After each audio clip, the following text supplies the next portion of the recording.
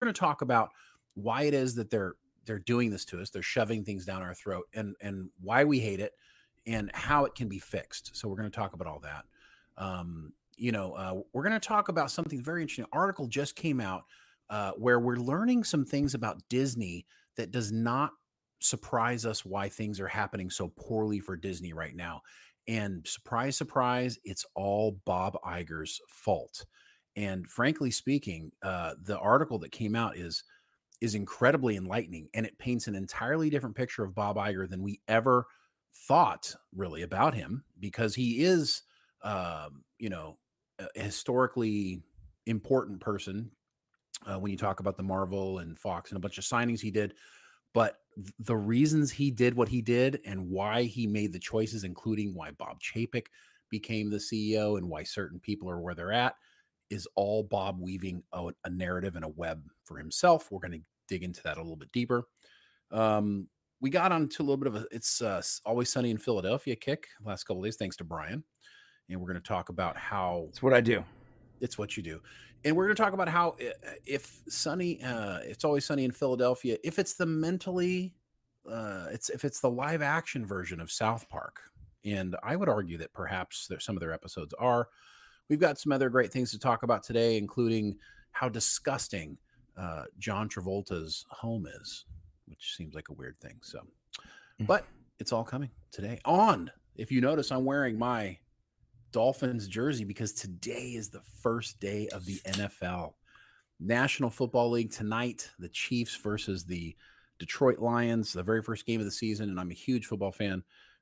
If you guys want, we have, and Brian, by the way, you're playing our AI in our fantasy football league this week. So Shane, football?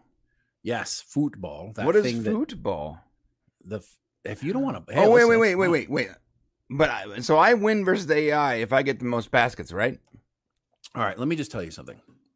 And I don't want to be disrespectful to your game or nerdy brain, but here's the deal. Football is like the perfect activity for a man, okay? Sure. It's physical, right? It has physical prowess, and it has the intelligence of a chess player. I played football in high school, Shane. I know what football is. I just don't like watching it. Is that a problem? Wait, they allowed you to play football in high school? They did, and they even allowed me to lift weights. What? Yeah, I wasn't locked in a basement. That was the only thing I was allowed to do, which was probably why I enjoyed it so much. Shane and I didn't live together when we were kids, and I was in a very restrictive household where we weren't even allowed to watch TV. You're in a cult, bro. Run. You're in a cult. Get out. Get out. Don't drink the Kool-Aid. Don't. Yeah, I started doing really well in school after a stint in the Clink, that is continuation school. The Clink. I got kicked out in middle school, went to continuation school, and it was funny because I got kicked out of middle school because of just being an all-around dickhead. I got in fights. I didn't want to go to school. I just wasn't a good kid. And then when I got to continuation school and I saw all the real bad kids, like the ones like carrying around like with tattoos on their faces, hidden knives, like they have tattoos on their face. I remember standing there waiting for a class and seeing like 3 pregnant 15-year-olds walk by. I'm like, what the fuck? With knives in their hands. They had the painting on eyebrows. They're like, what you looking at, white boy? I'm like, yo, I'm in the wrong place. I realized right away that I was on the wrong path because I was put in this like basically a prison high school. That's what a continuation school is. Yes. And so I kicked it up to overdrive, and I was like, all right, I'm done playing around. And I unleashed the full potential of my brain, and I pretty much finished high school in like 2 years. Just to get out of there as fast as possible. And the principal of that school was like, yeah, so first off, we never really had this problem before, but you can graduate early. And I'm like, you've never had this problem before? He goes, no, we're just lucky if no one hurts anyone. We're trying to keep everyone safe. And so he said, you can go back to regular high school so that, your books show that you've graduated from regular high school, or you can just graduate early. It's up to you. if you went back to regular high school, you would just do electives for a while. And so I chose to go back to regular high school. And in hindsight, maybe I should have just graduated early. But I went back to regular high school, and I did like electives for a long time. I did like weightlifting class and football. I did like 4 different music things. I played classical drums, jazz drums. I was on the marching band just because the flag twirlers were right in front of me. And I'm like, all right. And I was like my entire last year and a half of school was just doing nothing but electives. I took a film class just for fun. I thought we were gonna watch movies all day. When I realized there was homework, I was like, "Oh, I don't want to do this. No, no." Well, that's fun. Yeah. But today is the first day of football, and we are doing a fantasy football draft. If you guys weren't able to get into it, that's fine. Go over to our Discord, and you can get our Discord link below. We are talking about. We have a channel just for our fantasy football stuff. There'll be a lot of trash talking. It's a lot of fun. Let's talk about this Popcast Unleashed Hero of the Week. First thing I want to tell you guys is everybody who was waiting for their prizes to be sent to them, they have now been sent. So thank you for everybody who participated each week in the Popcast Stream Hero. Your prizes are on the way. Woo! Yeah, sorry, I was a little late on some stuff. You know me. Me too. No, there were some things, and there were some hangups. There were, unfortunately, those Indiana Jones diaries, they came, I guess, from like China. Surprise, surprise. So they took a while to get here. But I still never got one. Yeah, you didn't win one, as I recall. I'm really uncool. It's really uncool. No, you gotta, I don't know, maybe don't be on the stream one day, and I don't know, like come in as like, what's your McGiblet's name? Mr. McGiblet's Wesley Crushers. Yeah, and just play. Mr. McGiblets. What the hell, McGiblets? Come on, Miss McGiblets. If you want to win the Stream Hero of the Week, as you can see in the upper left-hand corner, we've got this bar of energy, power, mana, life, whatever you want to call it. As you donate, it's a health bar, dude. Come on. You put a sports jersey on, all of a sudden you don't understand video games. Get out of here. Listen, I didn't say that. I was giving all of the different options, depending on which game you played. In fact, I felt like my explanation was actually more intelligent than just saying a life bar. Hey, it's a life bar. It's a health bar. Specifically a health bar. When you donate to the channel, when you donate to the channel in order to keep us alive and electricity on, it knocks the health off that new person until you take over the channel. So why didn't you just put hearts up there? Like that would have made much more sense. Because it's not Zelda, dude. Than like what we have, like the RPM meter of a car. No, it's like a health meter, dude. It starts green, goes red. What? Anyways, my point is, I'm just Shane's acting like he hasn't played thousands of hours of EverQuest over here. That's not the health bar. It's like, never mind. Anyways, the point is, if you would like to be the winner of today's Stream Hero, which will include a mystery prize, I think we're doing the grab bag mystery prize right now, where you get mystery apparel. You won't even know what it is. We'll send it to you. All we need is your size, and you'll get it. Just go ahead and the Streamlabs link is up there in the top of the chat. You can click on that and submit questions and super chats there. It's top right of the screen too. Yeah, wherever it is on your screen. Absolutely. It's top right. It's also pinned to the chat, and it's somewhere in the description. You'll find it. Yeah. So, and then, if you want to participate, it's going to be a fun topic today. So, shall we get started, Mr. Ryan? Yes, we shall, sir. And I do have that clip that you wanted from Always Sunny. Oh, cool. Yeah. I mean, we're going to go down and talk about all these things. We have some interesting, like, personal topics that we're going to talk about today as well. It's been a really weird week since some strange things happened that tie into like this Always Sunny in Philadelphia episode, and like a weird thing that happened to my kid's school with like school shootings, but we'll talk about that later because it's, and also in the members chat. So if you make sure you stick around, because we're gonna have some fun stuff. We can't talk about school shootings on the public side, or else it wasn't an actual school shooting, right? I mean, just saying the word is like all of a sudden there's like 4 employees at YouTube. Like, is this why we get like demonetized? This is why, dude. We can't. We're like so nice and vanilla and chill. We don't give anyone a hard time. We say the wrong words. We're very respectful, but somehow, I guess if you say HITLE too many times, they just like flag your channel. Yeah.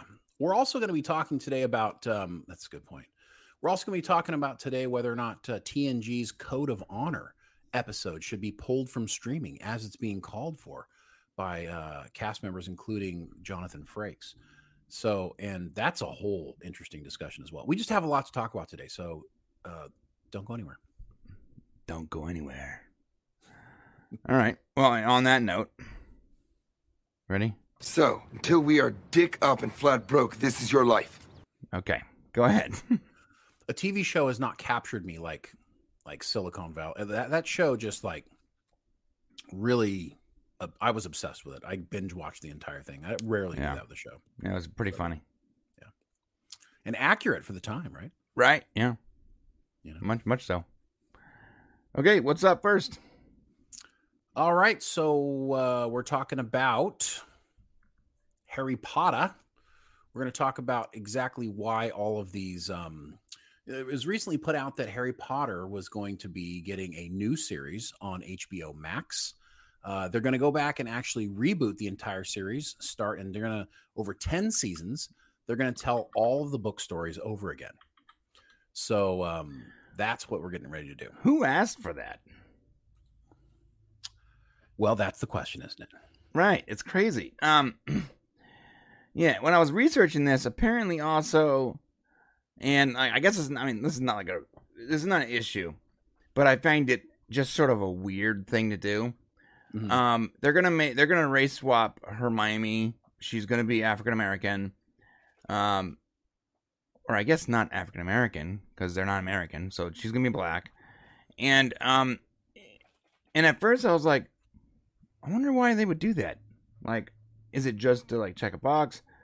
Apparently, J.K. Rowling meant for the character to be black. And that's what she said. And I know that when this gets announced and they cast or whatever, people are gonna lose their minds. But I'm gonna preface this real quick and be like, you probably shouldn't on this one because it's not an established character like Little Mermaid is, or Snow White, considering who it's literally her name. Like this, the actual creator meant for it to be that way, and the studio made the character, one race outside of her control in the first time. If that's true. I mean, here's the thing: is like it's a book. So let's go to the book. Is there a description of the character in the book? I mean, that tells you what the character is supposed to be. That's a great question. So, and I don't think Harry Potter went deep into skin color, which is very unlikely. Not like a Stephen King character who described like Roland Deschain as, basically Clint Eastwood, right? Or actually himself. It was supposed to be a version of himself. He's obviously a white character. Hermione, is that it? Hermione? Yeah, it's Hermione Granger.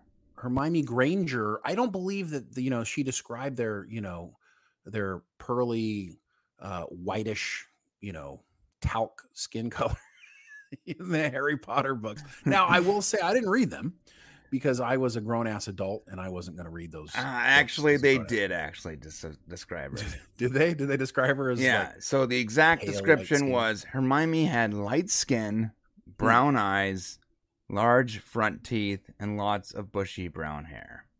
Well, sorry. That means she's sounds like light. I mean, light is not white. Now, they also said Hermione looked tan when she came back from holiday. Oh. Her hair was long and tied back. Yeah. Oh. So, I mean, like, I don't care. But who cares? But yeah. J.K. Rowling seemed to be fibbing a little bit on this one.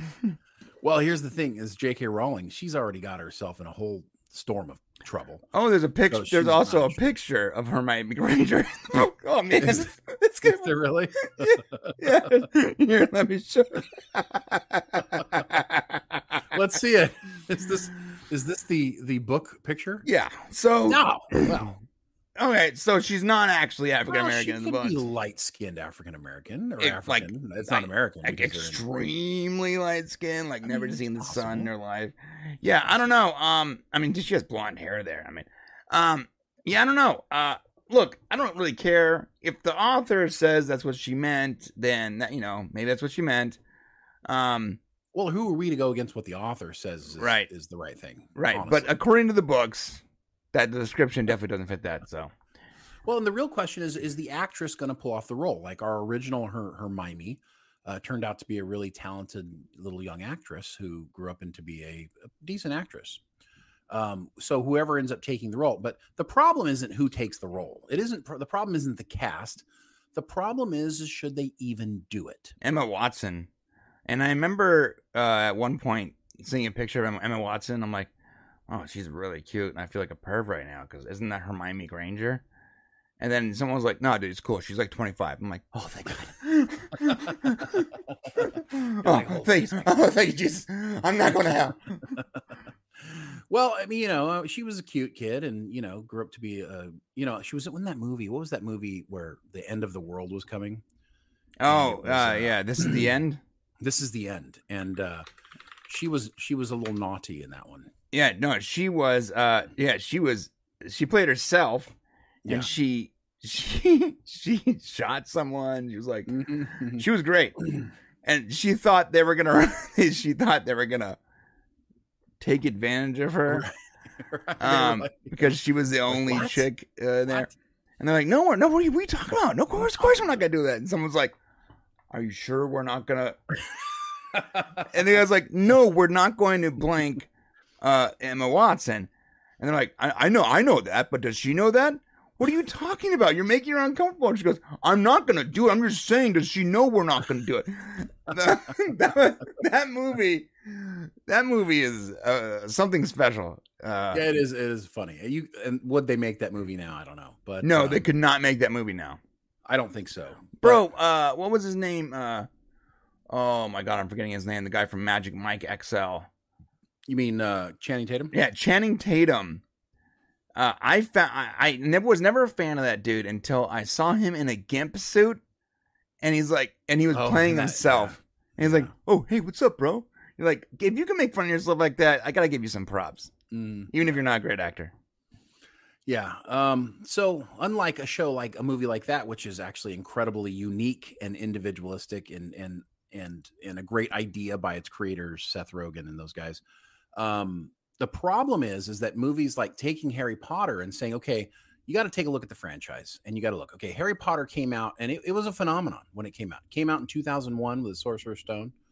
And it had an 11-year, basically a 10 to 11-year run, going all the way through the Deathly Hallows parts 1 and 2 in 2010 and 11. And, these kids grew up on the set. You've got Daniel Radcliffe, who played Harry Potter. And they grew up as these characters. And then we ended up with Fantastic Beasts 2016, 18, and 22, which continued in that universe. And granted, it wasn't Harry Potter. And of course, Universal Studios has the Wizarding World of Harry Potter at both of their parks. And, goodness knows what Lego has done with Harry Potter. The question is anybody ready to reboot it after a little over a decade? And this is the problem with Hollywood. They get their hands on these franchises and they just want to continue to, rinse them and repeat them and rinse them and repeat them. And it's something new that's happened in the last, 10, 15 years that they've just kind of continued to take these IPs and give us so much content that we become numb, basically, to watching it. It becomes not exciting. The absence makes the heart grow fonder idea just isn't existing like we had with Star Wars. When a Star Wars movie would come out in the original trilogy, there were several years in between each movie. There was an anticipation and an excitement. Brian, do you think anybody's excited about rebooting Harry Potter? No, and I gotta be honest, I don't think the studio actually thinks that people are excited. I'm sure there's some people, they think some people are. I don't think this is researching this topic when we were talking about it yesterday. I don't think that the studio is like, we need to do a series of TV shows to reboot it instead of a movie. I think they were using it as leverage, because Emma Watson and Daniel Radcliffe didn't want to go back to Harry Potter. I mean, they are like in their 40s now. I'm not 40s, I'm joking, but they're older. And I believe that Max had created the series, greenlit the series as a way to, not force, I guess, encourage Daniel Radcliffe, Emma Watson, and the little ginger kid, whatever his name was. Oh yeah, yeah. To come back for a 9th movie and or final trilogy, and that would be that would have been an adaptation of the last couple of books that J.K. Rowling wrote, and a lot of the people felt the same way, because shortly after they greenlit the TV show, the rebooted series, we did get some reports of Daniel Radcliffe and Emma Watson and the Ginger Kid maybe returning when before Daniel Radcliffe was like, I'm done with that character. So I believe that there's some kung fu going on here a little bit in the back end, and I don't know if it's 100% that they are doing it for the same reason as, they're just doing it to create the TV show or to reboot the series. I believe part of it was also to get Daniel Radcliffe and them back to the table. Well, I don't understand why you would bother. I mean, you can only do, I guess if you want to continue making shows that don't follow the writings of J.K. Rowling, but that doesn't make a whole lot of sense since there's not more novels of Harry Potter to make movies out of. There's one more. There's one more novel they haven't touched yet. But, do we need a late 30s, 30-something characters for that book? Absolutely not, right? That's not the way she wrote them. I don't think so. Right. I don't think so, but rebooting is the only option you have. Yeah, but we live in a time where there are 11 Fast and Furious movies, dude. Which is also part of the problem. Right, of course it is. So it's part of this whole problem that we have. Warner Brothers stated, and as much as we like Zaslav to some degree, he's the one saying, look, it's been a decade. Right. It was so funny. He said it's been a decade. It's been too long since we visited what Harry Potter's up to. It's time to do more Harry Potter. But David, is it? Do we need Harry Potter after 10 years? I would argue that if you're going to reboot something, you have to get the original out of your head a little bit before you can start over. You know what I mean? Right.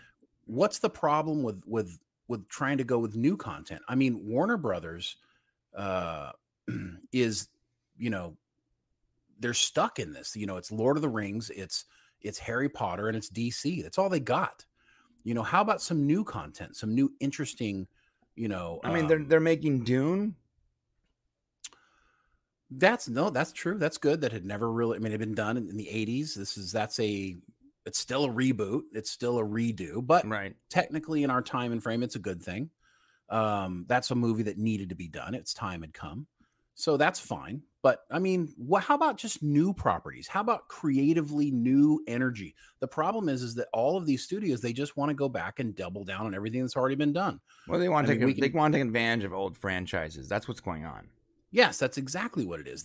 And by doing that, because there is a limited number of resources of talent, let's go back and take a look. Major studios released 792 films in 2019. 792 films. Okay. In 2022, 600 scripted television series were released. Oh my God. Now, that's almost 1,400 projects. How many creatives do you think there are out there with the talent to be able to create this much product? You see what I'm saying? The talent pool is limited. Right. So you're going to have a large number of projects that are just no good. And if you start attaching them to these IPs that we're just rinsing and reusing with no new ideas, it comes to a point where people are like, I'm just tired of it. Right? Yeah. Well, you can add to it too, though. So Jeff Snyder is some executive at Max. Mm-hmm. He was picked up on, I don't know exactly what he is at Max, but he was on a podcast called the Hot Mic Podcast, and I listened to a snippet of it. Basically, he was saying that Max is making a concerted effort to cast more people of color in the upcoming Harry Potter series. More specifically, Snyder noted the role of Hermione, as well as even Potter himself, was considered, and I'm trying to paraphrase, and people of color were put at the top of the list when it comes to casting an actor of color. I'm sorry, I don't want to read the entire thing.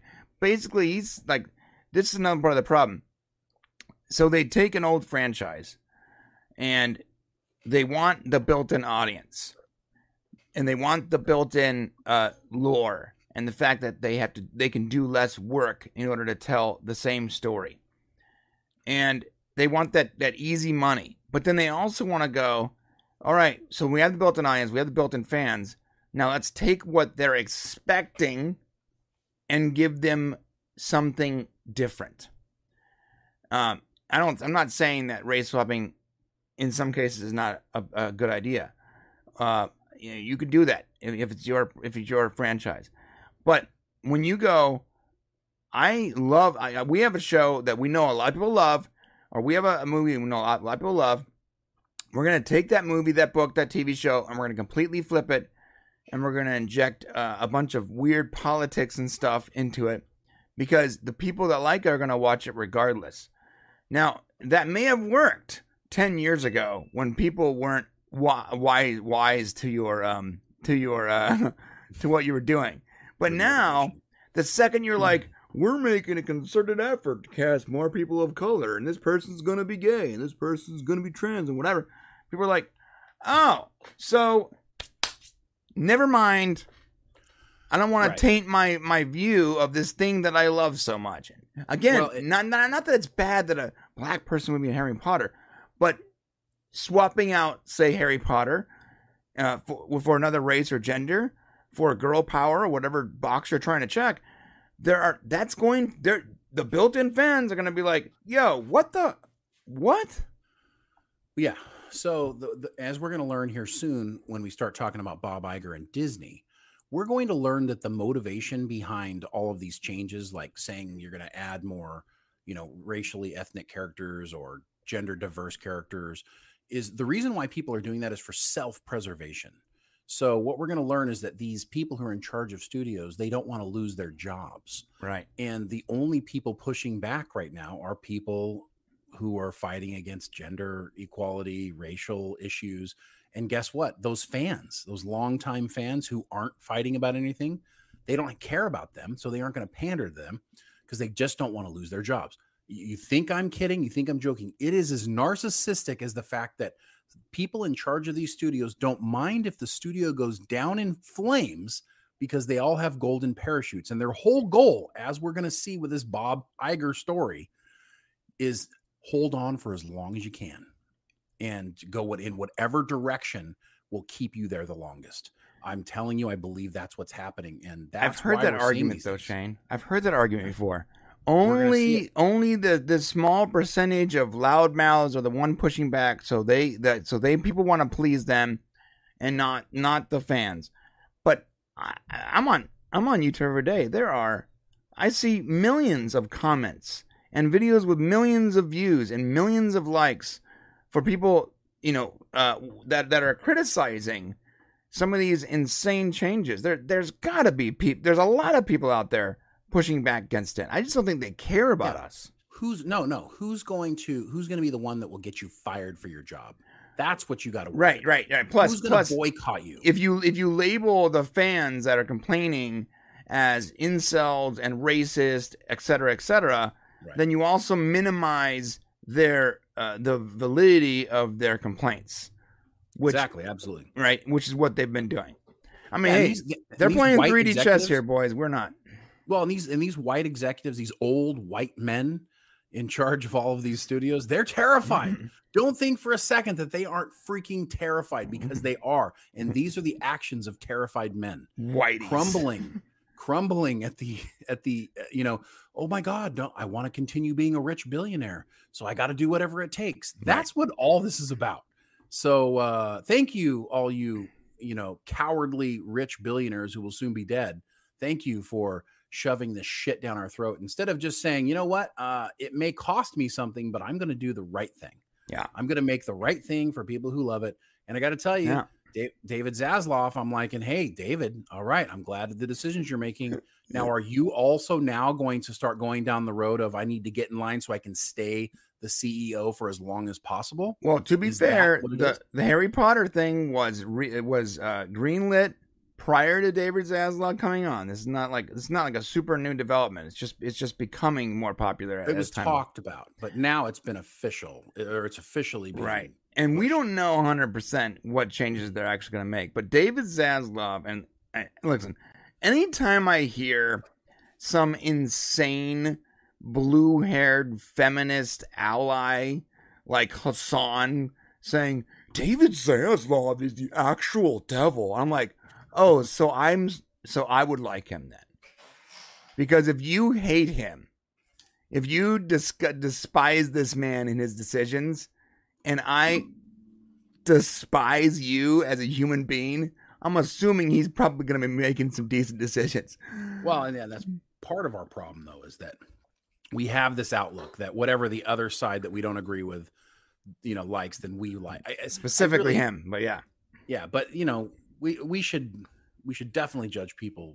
Well, I mean, he's mad because he axed Batwoman and blah, blah, blah. All these things. Look, David Zaslav killed a lot of projects that him and I'm sure his advisors were like, these aren't going to make a penny, dude. Yeah. I mean, that makes sense. Anyways. Well, I mean, that's part of it, Can we wrap up this Harry Potter thing real quick? For anyone. No, I'm not ready to wrap it up, but go ahead. Well, let me just put a button on it. Okay, no, you go ahead, continue. Well, there's more things. It's not really about Harry Potter. That's the whole point. I mean, because people are going to say that this is not happening, but this is directly from J.K. Rowling. And this is on Twitter, and she wrote, Max's commitment to preserving the integrity of books is important to me, and I'm looking forward to being part of a new adaptation which will allow for a degree of depth and detail only afforded by a long-form TV show. So it is something that's happening, or at least from the creator's perspective, it's happening. So it's true. I mean, but it happens with everything. I mean, look at Jurassic World. Look at Fast and Furious. Look at Halloween. Everything is getting another movie. Everything's getting another reboot. At what point do we say to ourselves, it's just no longer any fun to watch any of this stuff? Movies like Top Gun Maverick, like that is something like, oh my God, there's a continuation of a movie that, even though that is still not necessarily creative, right? It's at least something that was really old. Dune, another thing, like we talked about earlier. Those types of things people might still get excited for. What is it? We don't want these franchises to disappear forever. No, we still want content. We just don't want it shoved down our throats continuously. Right. Give it time to breathe. Right. What are some of the things that are important? You start to feel empty. None of the reboots ever seem to work. Can you think of a reboot that worked? Not really. Maybe the Mission Impossible movies. I mean, yeah, those aren't really reboots though, because from the TV series they were. They were movies based on a TV series that had there was so much time in between them. Yeah, loosely based. Yeah. Yeah, there was so much time in between them. Like there was a full 2 generations of people that had not seen the TV show when it came out. I mean, there are some things that can be quote unquote rebooted or borrowed from. And to be honest, let's be real. Most things are not new. Most ideas people have are based on, or at least inspired by something from their past. And even the new stuff are usually just different takes on literature from 100 years ago. Little Mermaid's not a unique thing. That's why there's 400 different versions of the character. Go ahead, Shane. Right. Well, but you're right. I mean, but the thing is that most people didn't know about it. So that's the thing, is if you're going to take, subject matter that people haven't really ever heard of, then it's going to feel like it's something new at the very least. And sure, if you're going to tell the hero's journey, it's hard to tell it in a different way than it's told. Right. But a new story, new elements of the story. I mean, you can create something new. Studios are afraid to do that because they don't know if somebody will go watch it or not. So you end up with what do we have? They're already talking about having a new Wolverine. Daniel Radcliffe, speaking of to be the new Wolverine. I guess he's all cut up. I sent you a little link with a picture of him working out. And, why would you call for a new Wolverine when our old Wolverine is still making a movie? Like, why do we and that? More importantly, what brilliant sarcasm dripping from his voice. Marketing executive over there thought it would be a good idea to talk about a Wolverine recast, reboot, etc. before the last Wolverine movie comes out. Right. Like, what is up with these people jumping the gun and talking about stuff that are working on while a current project is still actively in development? Dude, I mean, James Gunn did the same thing. Black Adam. So many of these people it's like they're not talking to each other, or they purposely do it because they don't. It's this weird culture in Hollywood that they can do no wrong. Like that their every move they make, people are gonna love. Like, listen, guys, just because we like comic books doesn't mean we're a bunch of dumb simps that are just gonna buy whatever dribble you throw in front of us. At some point, there's got to be some quality there before I'm gonna watch it, and this is technically our job to watch it. At some point, I'm gonna be like, you know what? I'm not gonna watch the next Marvel movie. That's exactly what's going to happen. And and we see it happening already. We see the numbers. People aren't going to the theaters. The numbers aren't as good. I mean, what happens when you end up rebooting this stuff? It's like a facsimile. And what is a facsimile? It's a poor quality of the original. It's a lower, lesser quality of the original, right? And why have original movies if financially you don't need to? And that's what the studios are saying. As long as we continue to go and support these aberrations, then it's going to continue to be this way. Yeah, I mean, I can. It's funny. Is like I can see Daniel Radcliffe as Wolverine. Well, there you go, and that's how it all begins, right? But the problem is would you go see Daniel Radcliffe as Wolverine? Yeah. Yes, I would. In 20 years. Okay, that's fair, but not now. Would you go in 2 years? No. You got chill out. Like, slow down. Oh my God. The hell out. Bro, how about this? Like, look, there is such thing as too much is a good thing. Like, you cannot just continually throw darts at the board for a franchise until you may or may not get a hit. Slow down. And you know what? It's okay if a movie in your franchise doesn't exceed your expectations. That just means that movie is a stepping stone to the next movie that could. We have no patience. Hollywood has no patience anymore, dude. Yeah. Fantastic Four has been rebooted, 3 times? Dude, come on. I was married when the first one came out, and now I'm going to watch a third version of it. Well, you know why they're not patient is because they are desperate to continue making more money every year. They need to make more and more and more because they're not seen as successful unless their profit margins are growing. So what happens is they feel like they have to continue doing it. And what they don't realize is they're destroying it in the process of trying to pull more money out of it. Yeah, I believe there's something to be said for like fan confusion. And when you have like 4 different characters, actors playing the same exact character, there is a confusion there. Like, oh, which do I like? Maybe I shouldn't start this movie because I haven't seen the last 3 movies. Right. So many times my wife does that where I'm like, hey babe, let's watch this series or this movie. And she goes, but I haven't seen the last couple ones. I'm like, those don't matter. Like I was like, let's watch Picard season 3. And she goes, oh, I haven't seen Picard seasons 1 and 2. I'm like, it doesn't matter. She goes, yeah, but I want to know what's going on. I'm like, you don't need to know.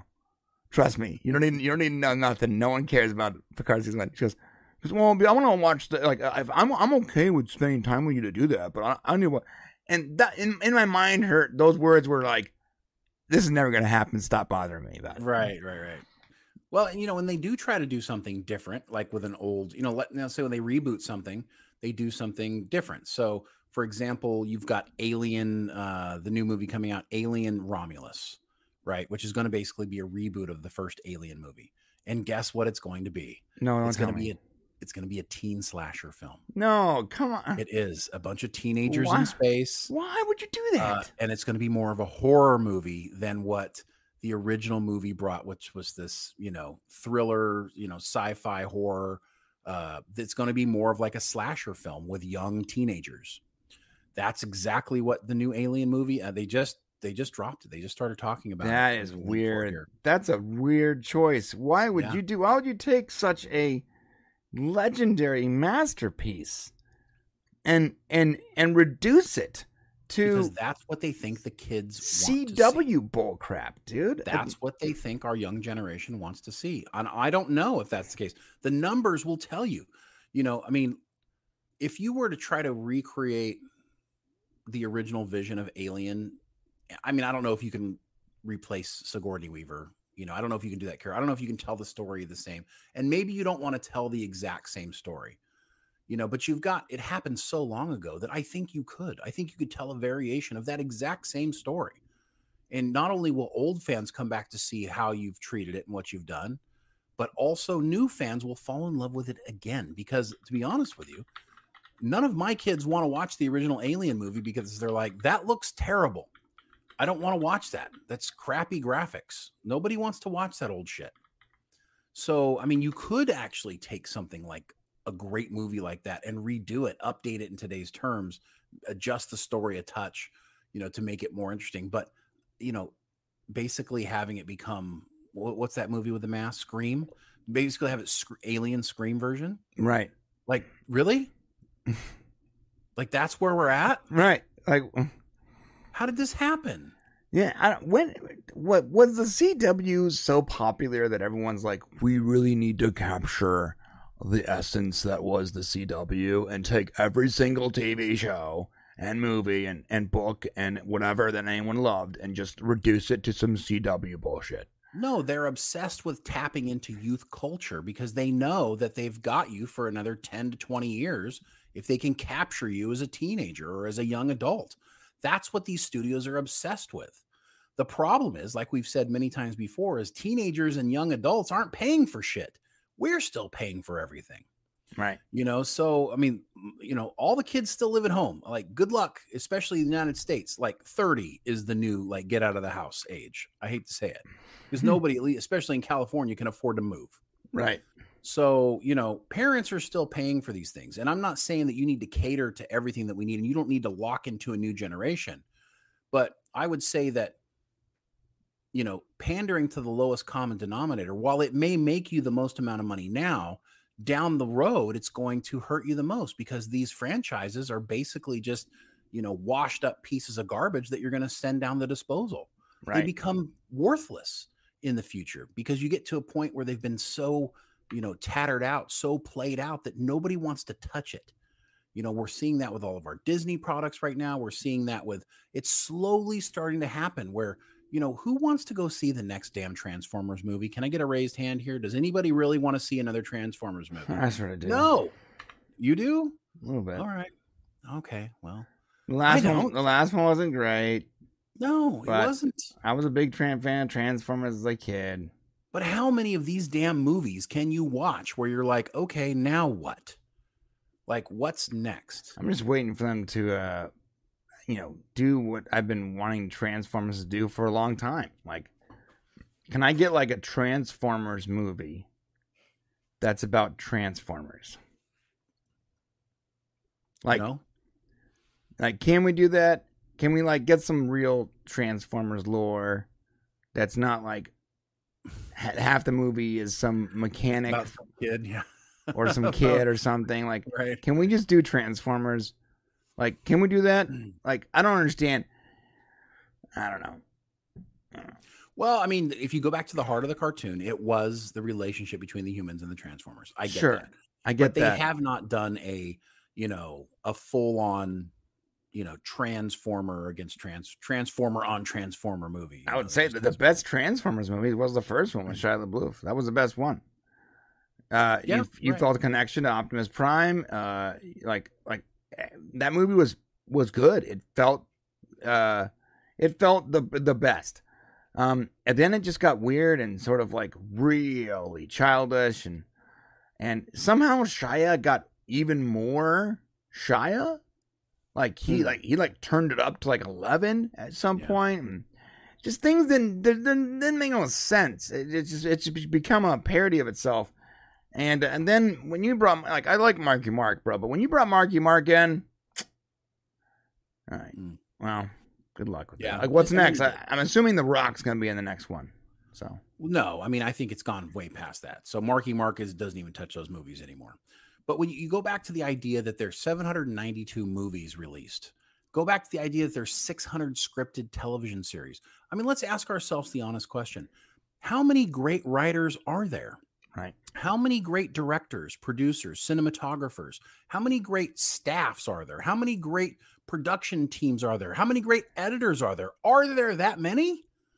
Like, you know, you get a Steven Spielberg or a Francis Ford Coppola, or you get some of these great, you know, directors and producers over time. But the problem is our market is so flooded full of content that it becomes this amalgam of mediocrity, and we just don't know what to do with it. And so they take our favorite series and our favorite franchises that once upon a time, you know, were created lovingly or made lovingly by creators who were giving of their first flower, right? They were coming into their own. They were creating something beautiful and unique. Mm-hmm. And now we're handing them off to, no offense, but like, mediocre writers who are then taking these products for the studio, who don't want to take chances on these new creative ideas by new people. And they want to rehash the old stuff with mediocre people doing the work. And that's why we have shit. And there's a lot of mediocre. Earlier you said, like, how many people are there that can actually, you know, run these shows? There's a limited pool. I think when you were saying that, you're referring to a limited pool of competent individuals. Yes. Because there are plenty of people who are not competent and are given their jobs via nepotism or some kind of social hierarchy or something like that. And they're just not very good. But there's a limited pool of trusted, good creatives. Go ahead. Well, and then top it all off with the idea. No, you make a really great point. So, and then top it all off with the fact that we're trying to, like, you know, force these, you know, people based on their gender, their sex, and their race into certain roles, you know, and now now we're also like flooding the market with mediocre actors. Not saying that they might not be, but, you know, somebody who, if you're the right race, religion, you know, color, whatever gender, if you're the right one, you might get picked for a role that you wouldn't have been picked for in 1,000 years, you know, because you weren't good enough. You know, the person making, the director sits down and he looks and he watches your performance, and the people making it, the TV show, and they go, wow, that really embodies that character. Now they look at it and go, we really need an African-American female in the role. So go get me one of those. Right. You know, and how many, I mean, look, there's tons of great African-American female actors, but are there as many as they want? You see what I'm saying? So I mean, but again, though, you know, you can write new characters, right? I don't know if they know that. Do they know? Or they're afraid to take a chance. Okay, can someone tell them that they can just write new characters and give them whatever attributes they require? It doesn't. They don't have to, like, recycle old ones. It's not like a World of Warcraft account, right? It's not like you're like, I don't want to lose my level 100. Oh, maybe that's what it is actually. Like, maybe like Harry Potter's the level 100 orc. And they're like, well, we just want to change the way he looks. We don't want to lose his stats. Yeah. That's what it is. They don't want to start fresh. They don't want to start with level 1. That's what it is. That's true. Well, yeah, we have to find a way to get back to you know, things being chosen by merit. And I get it. It's all, you know, Hollywood's always been an industry of who do you know, right? Right. But success breeds success, and it needs to be more about, you know, hey, this person really elevates my product, my whatever I'm trying to produce, and not, you know, how can I make sure I don't get fired by making sure I have these people of these color, gender, whatever in the role. And that's kind of what it's turned into. And it's really a sad day for us people waiting for the next great product to come out. Yeah, I agree with you. I agree with you entirely, Mr. Shane. Thank you, sir. And I agree with you as well. Mostly.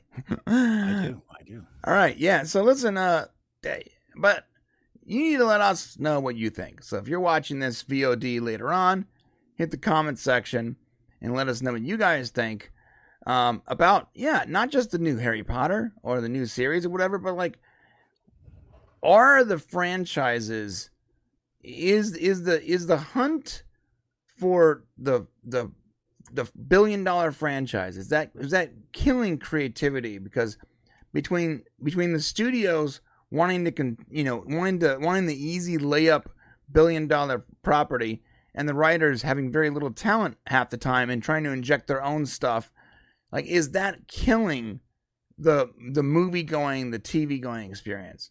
There is very little going on. I know there's a strike, but there's a show I've been watching with my wife called Survive the Raft. And it's a non-scripted TV show. Shane, what is a non-scripted TV show? It means that the outcome is not is still planned, but it's people who don't get paid to act or write. It's a reality show. I was gonna say they're not reality anymore, though. Like, they say it's reality, but it's really just real people getting paid to do shit and do what you're told to do. That's what I think. Right. Okay, so this is what the show looks like, and I promise I have a point here, so please stick with me. This show is actually it's fascinating because it's based on an actual real world experiment. Back in the 70s, some anthropologist named, I want to say Santiago something. He devised an experiment where he put a bunch of different types of people on. He literally employed people as part of his his experiment. Jesus, I can't say the word. Anthropological experiment. Thank you. And he purposely went out of his way to get people that were so different. Women, men, people from different political backgrounds, social economical backgrounds, genders and races, etc., etc. And he put them on a raft. Santiago believed that within days that the raft in the middle of the ocean where these people had to survive on their own. And so they were basically hired to go on a raft, and they would work together to survive on the raft in the middle of the ocean. And Santiago would be there with his little diary, and he'd be like recording the experiment. Like Jane watching apes. Yeah. And he was convinced, and his diary is up. You can actually go buy it. He was convinced that within days, these people would go full on like Lord of the Flies, and they'd be like killing each other for food, and women would be raped, and men would be cannibalized. He thought it was going to be a disaster. Now, if you really thought that, why the F did you get on the raft with him, bro? That's true, yeah. Well, what's interesting is the opposite of that happened. The people, even though they're from different political backgrounds, religious backgrounds, racial backgrounds, socioeconomical backgrounds, different genders, shapes, sizes, etc., guess what they did, Shane? They got along? They got along. Not only did they get along, but they thrived and they enjoyed it. In fact, they all took the job because they were like, who doesn't want to get paid to go on vacation? Right. In their minds, they're going on a free cruise, getting paid for it, and all they got to do is look after themselves. So they're hunting for fish. They're taking care of each other. They're all using each other's skills. In fact, some of them are even being semi-romantic. And Santiago was getting pissed. He's like, what the actual... Their response to the experiment was proving him to be an idiot, of which he was. Right. Okay. He tried to goad them. He tried to steal their food. He tried to convince them to fight with each other. That person doesn't like you. And it got to the point, the same way producers are showing that? Huh? Is that behind the scenes or actually during the show? No, this is not a show. This was the original experiment. Oh, I see. I got you. Well, what happened was in the original experiment, the original crew of the raft was like, hey, this Santiago guy is an asshole. And they basically mutinied against him and threw him off. That's great. So this show, they go, let's create this original experiment as a reality show. Totally misrepresenting the original experiment, and they completely misrepresent it, and they try to make it seem like exactly what Santiago thought would happen did happen. Well, guess what? This show, as much as they're trying to drum up as much drama as they can and at one point they offer someone $50,000 to turn on their crewmates, and the person refuses. What?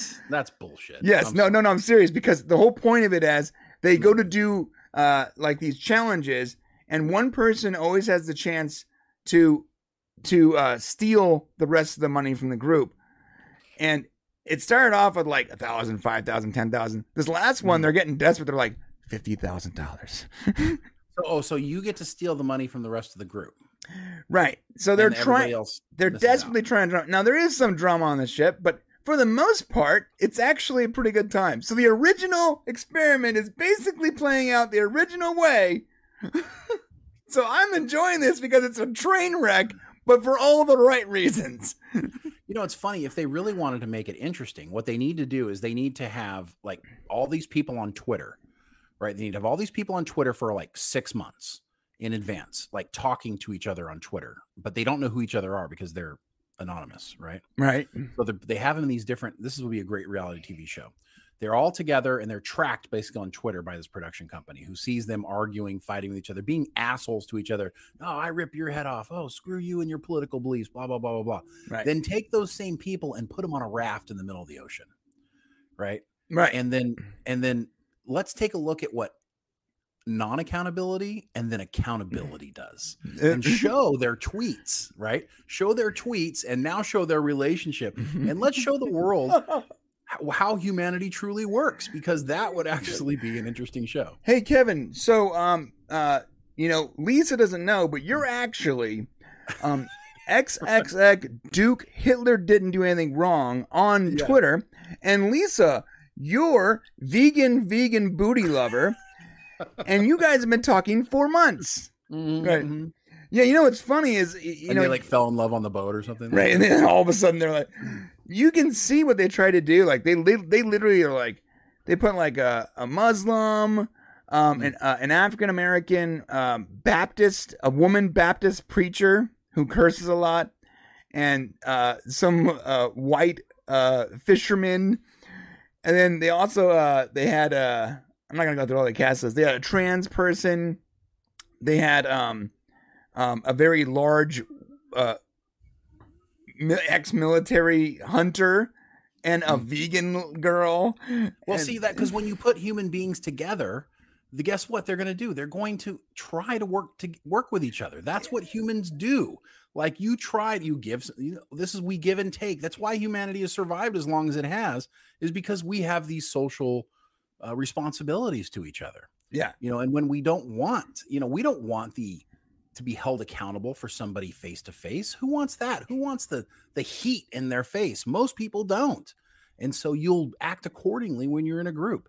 I just find it hilarious that like you took the most opposite, like literally a skinny vegan chick and an outspoken ex-military game hunter. You put them on a boat, and then you're confused when the game hunter's like, no, listen, no, if you don't want to eat meat, understand.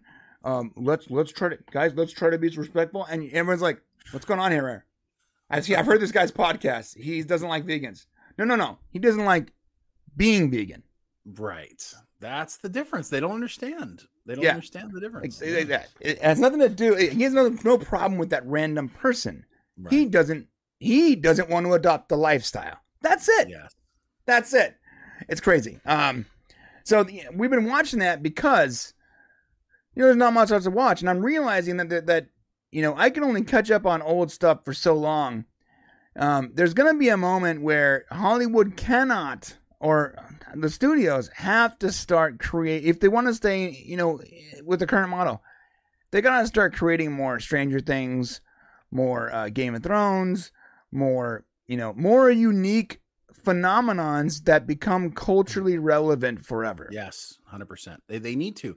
And it's not that, you know what, it's not that hard. You just have to take some really creative individuals and let them go out and do it.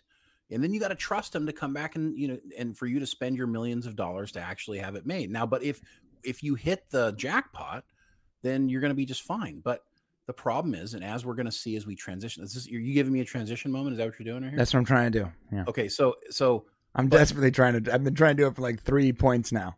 Okay. Well, for this point, that's right. Good because as we'll see with Bob Iger, there's a fear in letting people do new things. Mm-hmm. And that fear is it might destroy your legacy.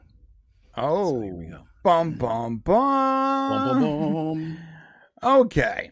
So can you tell me the difference between Iger and Chapek? Obviously different people, but like what, like their leadership styles, like why is Chapek regarded as someone who is incapable of the job, while Iger is so capable that he was brought back twice? Well, I'll tell you, here's the deal, because Bob Iger never left, and Bob Iger selected Bob Chapek, and you got to think of it as like Batman and Robin, okay? Mm-hmm. Bob Iger is Batman, and Bob Chapek is Robin. Mm. And so Bob Chapek was a guy who was in charge of the Disney parks. That was his job. He got Disney Shanghai going, and he was basically somebody who was kind of groomed by Bob Iger to take over the role. Now, what's interesting is Bob Iger, he kept pushing his retirement for long periods of time. Now, let's go back. Now, we got to be clear. There's a lot of negativity about Bob Iger. Tons of it. Rightly so deserved. But you also have to look at Bob Iger as to who he really is. And he is a cultural maverick, an icon in the industry. He talked Steve Jobs into selling him Pixar. He talked Robert Murdoch into selling him Fox. He got Marvel. He got Disney from George Lucas. The list goes on and on and on. This guy, he did all of that because you're right. Yeah, I'm looking at this chart. Like 2006, he did all of that in a period of like less than 20 years. He basically just bought up all the biggest franchises. Yeah, so he was CEO for about 15 years, and listen, Michael Eisner, who was the CEO before him, was considered an incredible CEO for Disney. Really took Disney to new heights. But Bob Iger, even took him even further. I mean, he's arguably the greatest CEO Disney's had since Walt. And when you take a look at what he did, is I think that if you look at Bob Iger, he became kind of like his own Hollywood A-lister. He became a superstar in his own right. Right. He became bigger than any actor, he became a cultural icon himself. And so what happens is when you become the CEO of probably one of the most important companies, the most, important political or not important cultural companies that Disney is for America, you kind of get to a place where you're like, well, I've created this legacy for myself. I don't want to see it destroyed, but I also don't want to see somebody do better than me. Right. And so what he did by bringing Chapek in, now this is what's really interesting, a lot of people don't realize, is that even though Bob Iger was stepping down, he had successfully created a position where he would continue being Bob Chapek's boss for the next 2 years that Bob Chapek stepped in to be CEO. Oh, wow. He still had an office. He was still there. And overall, he still had creative control to say yes and no about things over Bob Chapek. Oh, my God. Bob Iger didn't truly step down, folks. So Bob Chapek was brought in. He had no leadership skills. He's a very good manager. He's good with money, but he didn't have leadership skills. A couple of the other guys who happened to be up and coming, who could have replaced Iger, that were a little bit more alpha type males, he specifically pushed them down to make sure they didn't get the role because he didn't want somebody to come in and do better than him. Right. Here's what Bob Iger thought. And we learned this because Bob Iger throughout the years, he went around and handpicked every one of the board of directors for Disney. He picked people he was close to, people he knew, people who owed him favors. He spent his entire time actually creating an environment that would keep him there longer, the longest, keep him in control the longest. So when Chapek was brought in, it was somebody who he thought, A, wouldn't have any power over him, that he could still control like a puppet. You got to think of Disney almost as a little country. Think of him as like a leader who, kind of has to go at a certain point, but let me try to figure out how I can continue to have power over this. He also didn't want somebody to come in and do what he had done to Michael Eisner, which was basically become a better CEO than Iger had, than Eisner had. Iger became better than Eisner, and Michael Eisner was the shit at the time. Mm-hmm. So when Iger came in, he didn't want somebody to come in and usurp his legacy. Who remembers what Michael Eisner did? Nobody, right? Not really. Right. It's all Bob Iger, the Bob Iger show. And I think he's so narcissistic that he didn't want somebody to come in and be able to do that. So think about it like this. Chapek came in 2020, right? 2021, 2022, Iger's back. Iger also got his contract extended through like 2026, 2027, where he could still be in control. So I think this is all of this has been a ploy for Bob Iger to stay in power and stay in control while making it look like he was trying to find a successor, because after so many years, it's appropriate for him to do that. Right.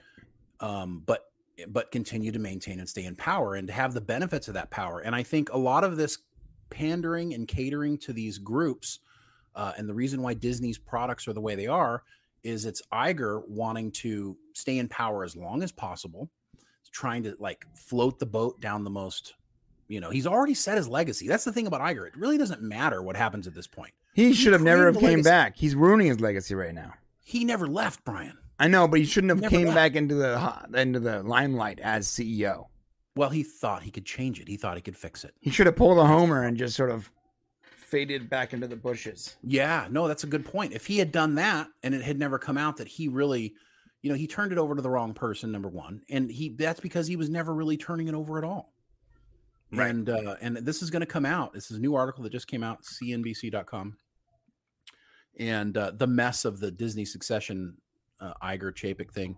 And it really goes, even looking at the interviews, you can see that Chapek is like, look at the two next to each other. Listen to the two talk. It's like, how did you make this guy the CEO? Well, because he was going to be his puppet. And that's pretty much it.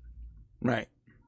And that's what all of the studios. So all the studios are doing this. Michael Eisner tried to do the same thing to Iger. So that's what a lot of people don't know is he tried to create a situation where he would continue to be like chairman of the board for another 2 years while Iger first became CEO, but it failed because Eisner didn't have control of the board of directors. So when Iger got into power, what he did immediately was he went around and made sure he had control of all the board of directors. He made sure the people who were appointed because of him, so that when the time came, they would vote whatever he wanted voted. Right. And Eisner wasn't able to accomplish that, so he couldn't stick around. But guess what? Who is not going to give Iger another year, another 2 years? He's the reason why they're there in the first place. It's the worst. It's the worst sort of nepotism. And there's really no way to save it other than to sort of, fall back a little bit.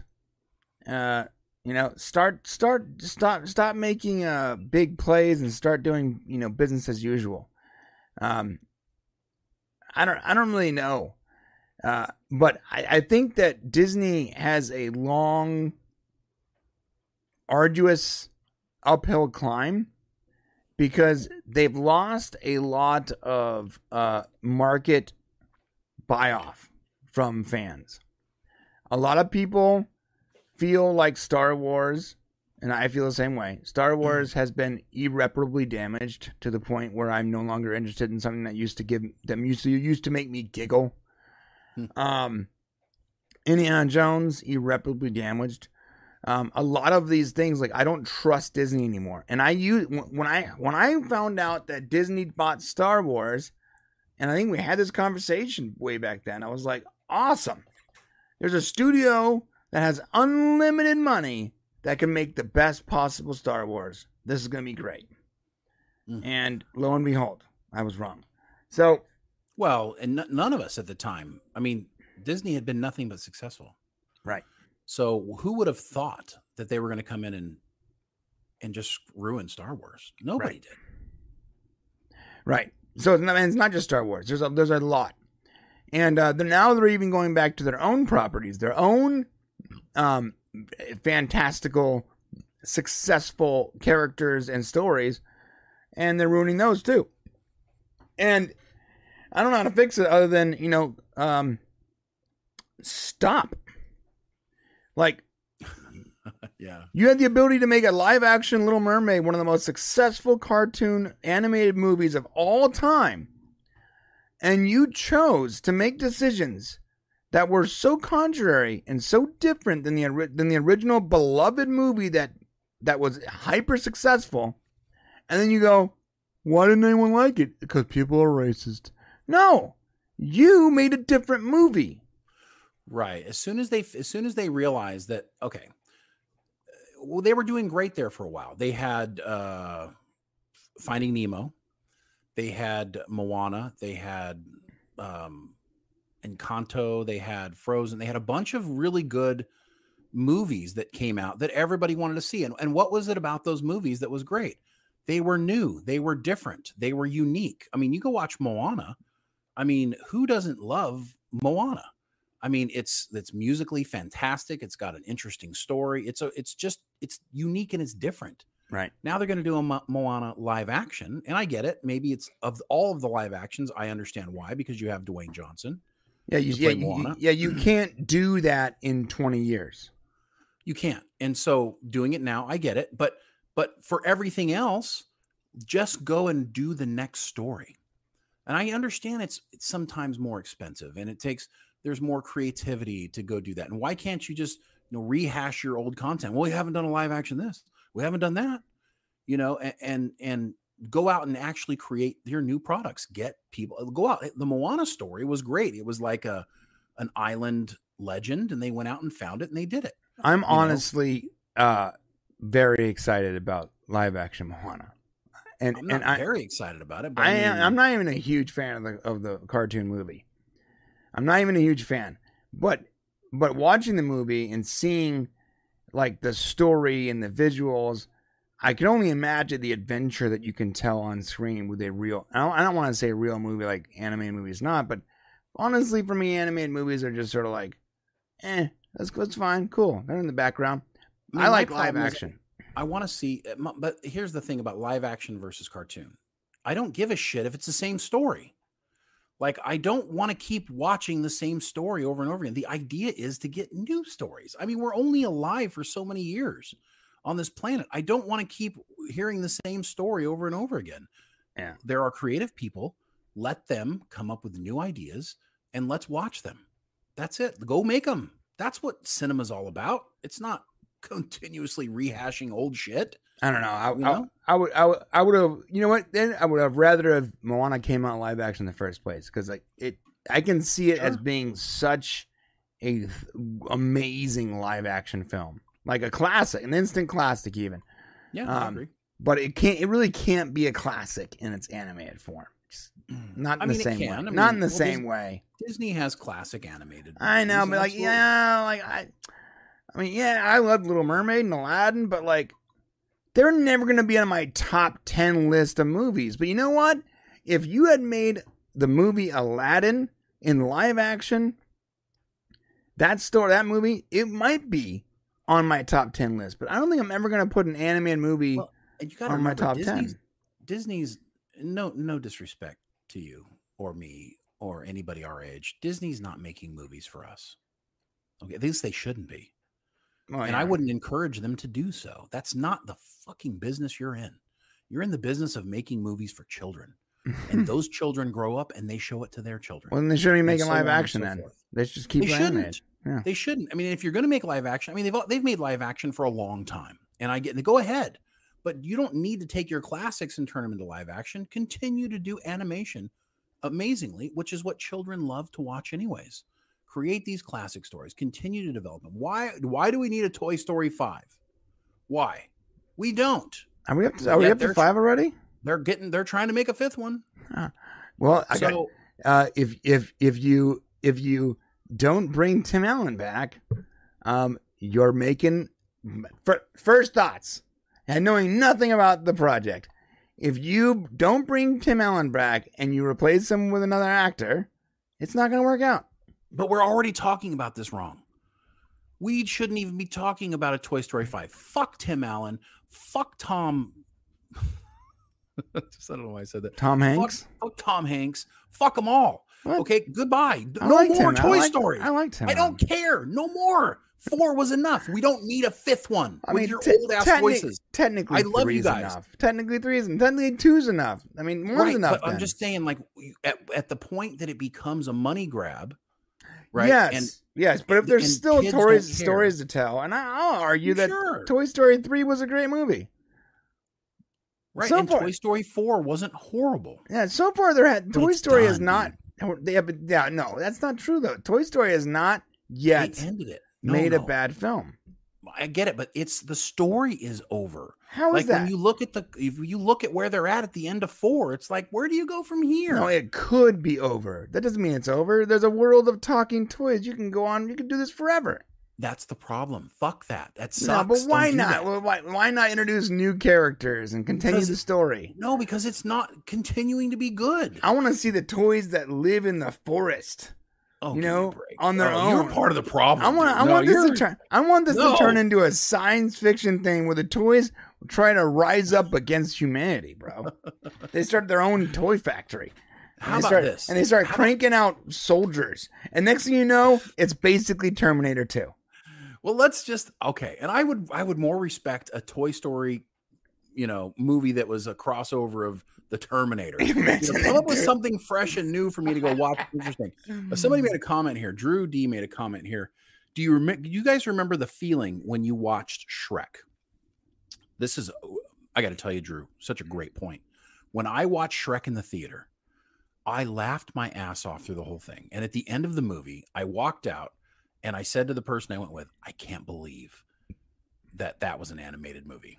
Like the joy that you get from something like that for the very first time. He's right. What happened to reaching out and doing movies like that? Starting over, finding a new area that we haven't explored yet and do something different that's good with great talent like Mike Myers and Eddie Murphy, right? Great talent with great new things is what we need. I'm sorry. I don't want to throw water on your flame. I loved Shrek too, but you are saying, and I'm devil's advocate here. You're saying, why not do something new?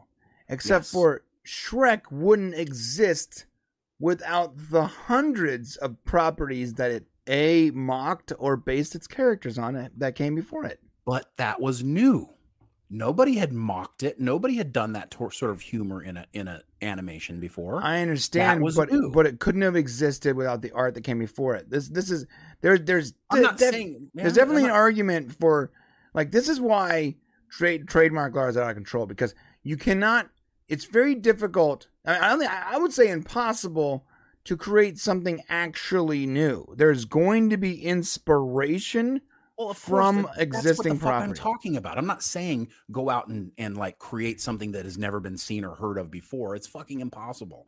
Like I challenge you to go find a new storyline. It's almost impossible because there's so much property and IP. You can't. That's not what I'm saying.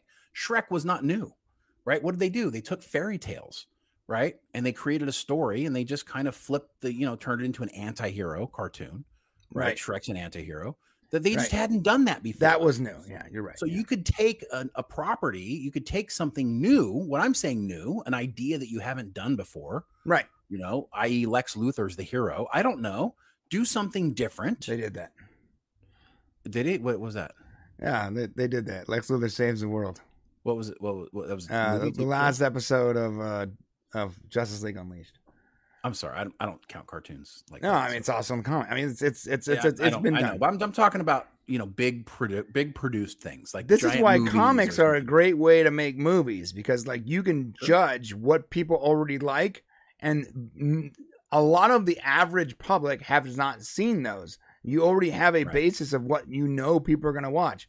Problem is they started doing it that way, but then they're like, you know what? Let's call it the name of the comics that people like, but then write a completely different story. What do you guys think? Yeah? But why? Why do that? Why would you do that? I don't know. Why would you do that? Because you got it. Because you're busy running around checking all the boxes. Right. Like, how can we get the most people? And it's like what you said earlier. Everybody's chasing the $1 billion movie. Barbie. It's a misnomer. They never made a movie about Barbie before. You got the Barbie song. You've got, That's you true. know, I mean, they've never done it. So it was like Super Mario Brothers, right? There had never been an animated Super Mario Brothers movie before. So, I mean, there hadn't been. There had been a live action Super Mario Brothers movie that was terrible in the 80s. It was pretty terrible. Early 90s. But they'd never done this before for, aimed at kids. So those are movies that are going to make $1 billion. I love Mario Brothers. I don't know why you didn't like it as much as I thought you would. No, it's not that it's a bad movie. It's just middle. It's mid, I guess the kids would say. I don't know. I thought it was great. I don't know. I didn't find it to be great. I didn't find it to be elevating in any way. Like, I don't know. I mean, it was fine. It was good, but it wasn't. I mean, I think Dungeons and Dragons was a better movie. Dungeons and Dragons was really clever, though. Yeah, well, that's what I'm saying. I want clever. I want smart. I want intelligent. D&D is the new D&D movie is not getting enough credit because I think the time it came out, like the whole social landscape at the time with everything going on, and then in addition, like its competition. I don't think Dungeons and Dragons. I don't think it should have came out. I think they should have. I don't know how to say that movie, but like it should have been a hit and it wasn't. And you got to ask yourself why. What went wrong? Because Dungeons and Dragons will never be a hit.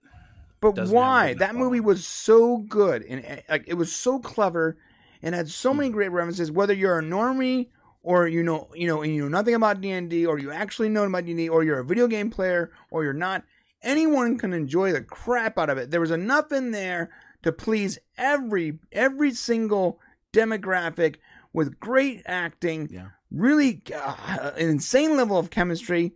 You checked all your boxes you wanted to. You literally did. That was from on paper, that was pretty much a perfect film. Right. No, you're right. So why didn't it work? Because the IP has such a small niche audience. And it's not, and that's one of the problems that the studios have. That's why they're doing the things that they're doing. They're worried about making more Dungeons and Dragons movies. They don't want that to happen. They want Super Mario movies. They want Barbie movies. So how do you make something new and be successful if something like even D&D, almost perfect on paper, couldn't have been successful? Well, and there were a lot of D&D movies that were terrible that came before it. And so that's also like, well, I'm not going to get excited for a D&D movie. But I guarantee you everybody who played D&D went and saw that movie. It's a small number of people. No, there has to be something that's going to break the culture. We're going to need to, there's going to need to be something groundbreaking. So they're going to have to come up with a new story idea that's different, that will also, you're going to have a great actor. It's hard. I'm not going to say it's easy to come up with something new. It's going to be hard. You're going to have an amazing actor. I mean, take Interstellar, like basically all Christopher Nolan movies, right? Like those are all pretty much new. Yeah. Right? At this point, though, Christopher Nolan is the star that sells it. Right. But the reason why is because you would go to the movie and be like, holy crap, now that's an experience, right? Every time he'd make a movie, you're like just blown away by it. They allowed him the freedom to do that. And we need more creatives like that. I just hate Christopher Nolan. Okay. For one reason. Go ahead. Because since Inception, every single movie trailer has the I can't escape that sound. It's in every single trailer I watch since that movie came out. Inception was a fantastic film. Very unique, very cool. Love the sci-fi thriller on the aspect of it. But you know what? Because of your success, dude, that sound haunts me. Okay, that's fair. But we got new cinema, right? Interstellar. Fantastic movie, man. I watched it. I just watched it the other day. I liked Inception more than Interstellar, personally. Okay, that's fine. To each their own. I'm surprised. Interstellar's like major sci-fi stuff there. It's just a lot of slow to it. There's nothing slow about Inception. Good point. But I would say that we need more things like that. People to take more chances. Everything, everywhere, all at once.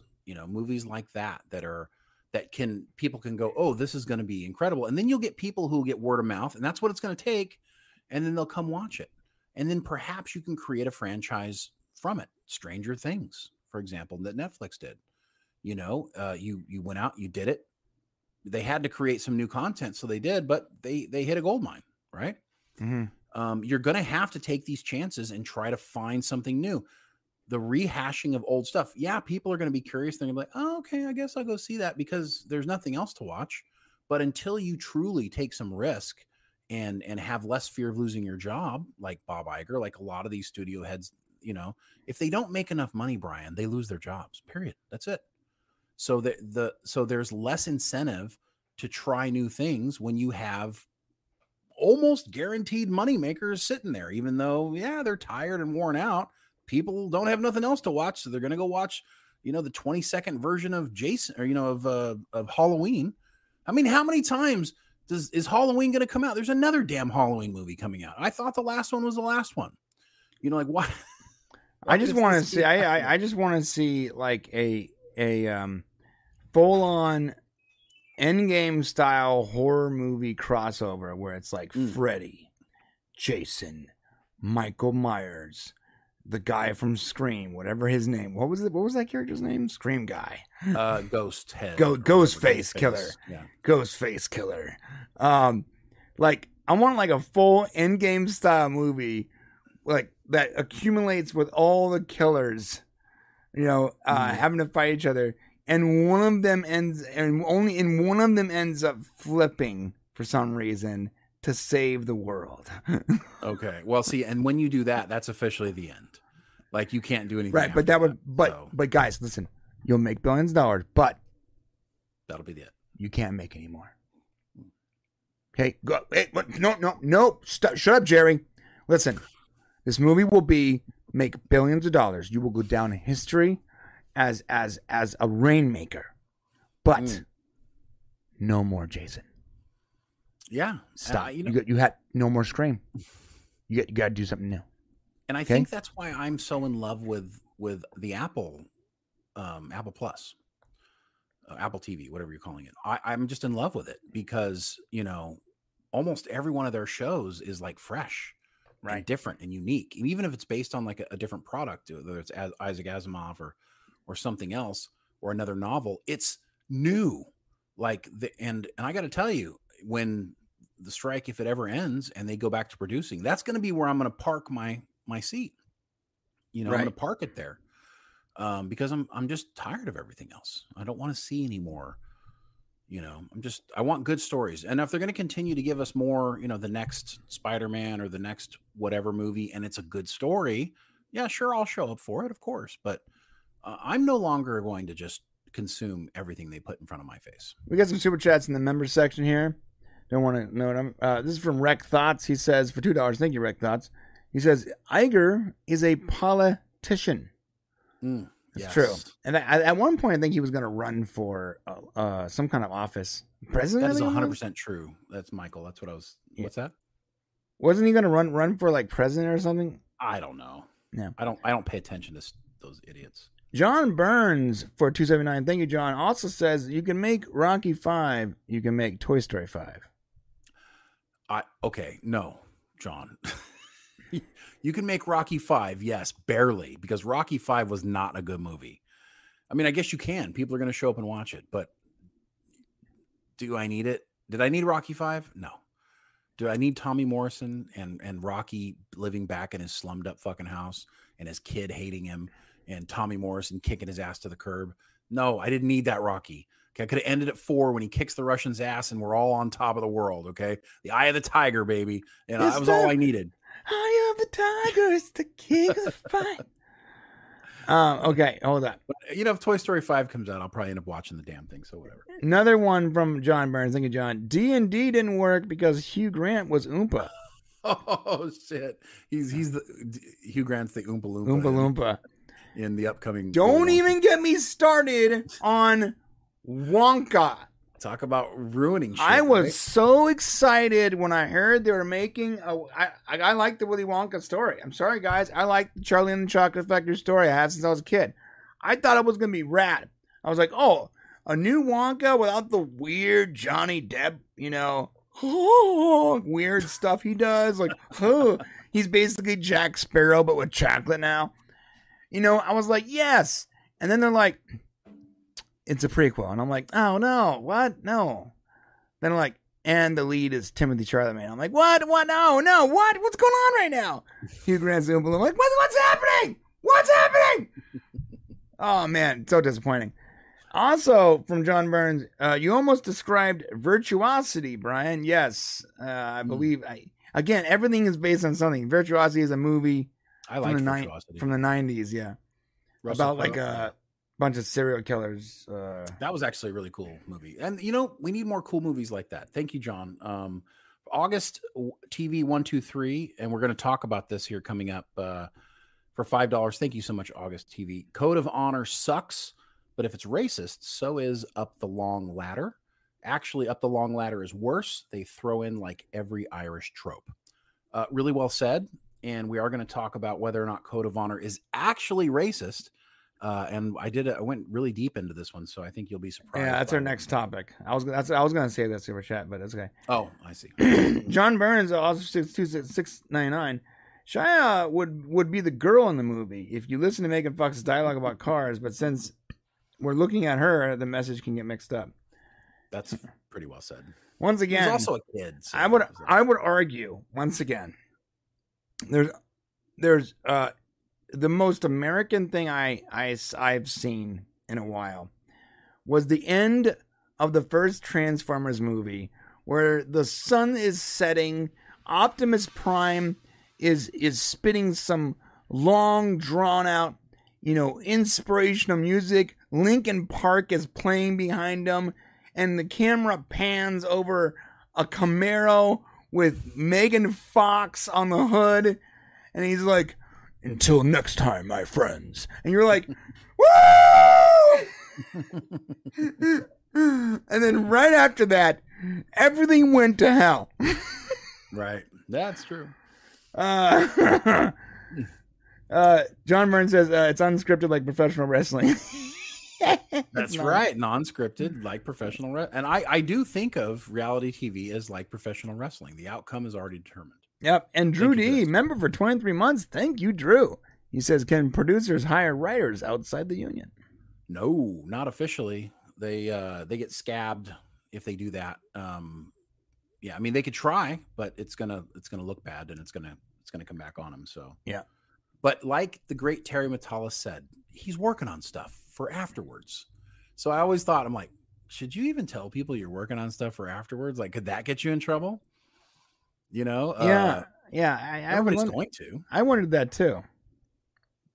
Another super chat from Michael Nemo, actually in our Streamlabs. So again, if you want to send us super chats, you don't want to become a member, go to streamlabs.com/thepopcast live. The link is at the top right. It's also pinned and it's in the description. It's a great place to go watch the show and interact with us. Michael Nemo for $4 says there was an interview with Mel Brooks once where he said in response to Spaceballs, a Spaceballs sequel, he said that they only have the title Spaceballs 3, The Search for Spaceballs 2. That's great. That's great. Oh, I miss Mel Brooks, man. That's great. I love that. His movies were so wonderful. I mean, Spaceballs is one of those movies that didn't need a sequel. It just didn't. And I know sometimes we don't want the good times to stop, but here's the deal. When the good times stop, that's when you should stop making stuff. That's it. That's pretty awesome. Yeah. All right. Let's talk about Code of Honor, because this is actually pretty fascinating. You want to explain the premises right now? Yeah. So let me close a couple of these things here. So essentially an article came out and I was just kind of perusing stuff, and this is not the first time this has come up. No, it's not. It came up 2 years ago too. It really has. But it has come up recently. So on redshirtsalwaysdie.com, they came out with, it was kind of like a little essay. Jonathan Frakes says that the infamous Star Trek The Next Generation episode Code of Honor should be pulled from streaming, and he's right. That's what it said here. Yeah. You're wrong, and so is he. Sorry. Right. And so it goes through this entire discussion about why, about things perhaps being racist, perhaps not. But let's give you some backstory on this. So I happened to watch this episode this morning just to kind of refresh on it, because some of the things that I heard floating around about why this episode is racist had to do something with Tasha Yar being white, and the leader over here, the guy on the right that you see, Luton, the leader of this world, wanting her because she was a white woman. Right. And it just goes to show that people tend to put their own spin on things. Like, that's not what happened at all in the episode. Nope. There was no like he wanted her because he was white. He wanted her because he was a badass fighter, and she like kicked the shit out of his dudes, and he like became enamored with her. Right. As often us men will do when a woman is a badass and impresses us, right? In this culture, he was completely impressed with what a great fighter. And it goes on to show later in the episode that the wife that he currently has was also a good fighter as well. So obviously that's something that he was impressed with. Now, so let me ask you a question. You said his name was what? King what? It wasn't King. It was Luton. Oh, Luton. But I could have sworn that was T'Challa. Okay. Because all the people complaining that this planet is full of black people that are dressed in customary African garb. The people complaining about that and calling it the most racist thing ever, I guess they haven't seen Black Panther and Wakanda Forever. Well, it's different. It is different. Is it that much different? It's an entire is. society that is based on that region of Earth. Well, okay. So a couple of things that are wrong. There are some things wrong here. Okay. There are some things that are not right. Number one, okay, this is out in space, and this is a alien civilization. These aren't humans. They aren't people from Earth. This is an alien race. And when it was originally written, the script was originally written, those were supposed to be reptilian people. Oh, that would have been cool, actually. Right. They weren't supposed to be. But the guy who directed the episode, who was an actual longtime director, he had been directing for years, and he had directed things like The $6 Million Man and Brady Bunch and like tons of stuff. All right. It was his choice to switch them to African Americans or black people. Yeah, maybe he just read a Black Panther comic. I mean, dude, like, look, just because they're aliens doesn't mean anything. This is Star Trek. We've seen alien planets with American Indians and the Old West and Greeks and Romans, and we've seen it all, dude. Like, why not an African American planet? Okay, no, there's nothing wrong with that. You're right, 100%. And they can definitely go down that road. But I think what it was they were taking like the stereotype of the 1940s, what white people would think of as an African civilization. This is exactly what Wakanda Forever looks like to me. I'm sorry, this looks like Black Panther. You are a white person, so it doesn't matter if I'm white. Like, you can compare. I said the white person's perception. $10. I can find a screenshot from Black Panther and put it up against this, and they'd be wearing very similar garb. Like, it's the same thing. So if this is racist, then so is Black Panther. Okay, let me kind of roll it out to you. Remember the guy in Black Panther with the big thing on his lips, like, no, T'Challa. That is so. Like, when I saw that, I was like, how did they get away with that? That seems racist to me. But none of it's racist. We need to stop. None of it is racist. No, okay, listen. So whoever thinks this is racist, though, Black Panther, they should think Black Panther's racist too. Then. Okay. So same thing. Okay. Well, sort of. Okay. So the idea is let me spit out why. Okay. Okay. Before you continue. So here we are in the future, right? Spacefaring races, hundreds of years into the future. And yet we've got this stereotypical, African thing. And I think that's what sat poorly with people is the fact that why don't we have a black, if we're going to do a black race of aliens, right? Why are they stereotypically, 1940s, African society? So I think that was like the first. Ask T'Challa, because they are way more advanced and they still dress the same way.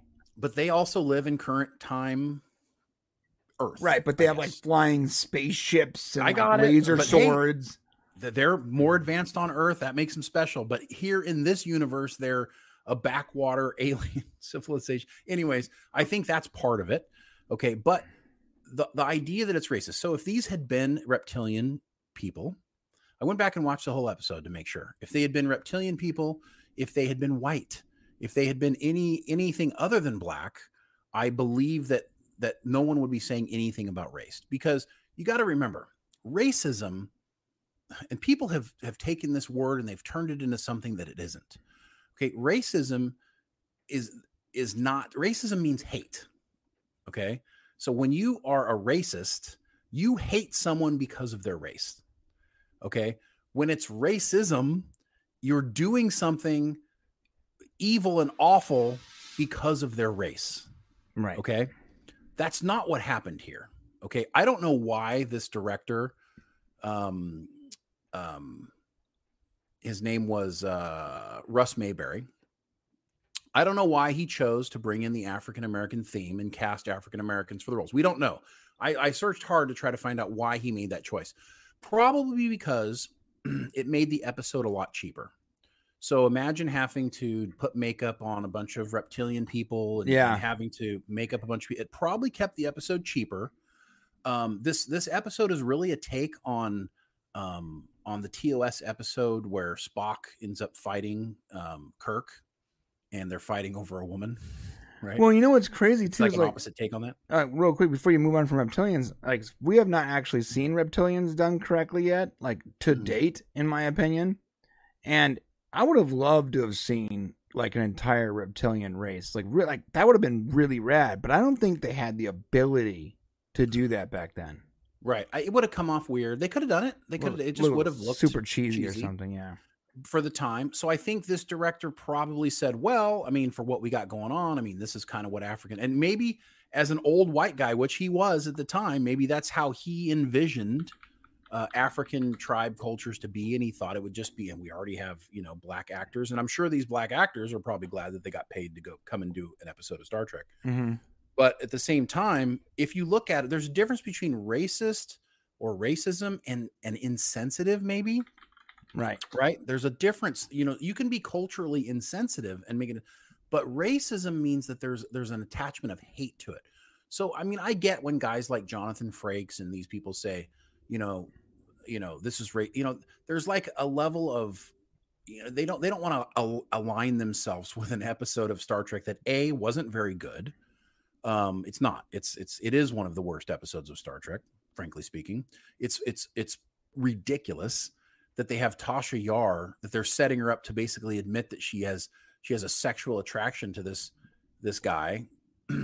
I don't know why they went down that. To me, the most egregious part of the episode is when Troy's like, you admit it, you're sexually attracted to him. I'm like, what's going on here? Why are they making her say this? Like, even if she did have that, this is not something that needs to be shared across the screen.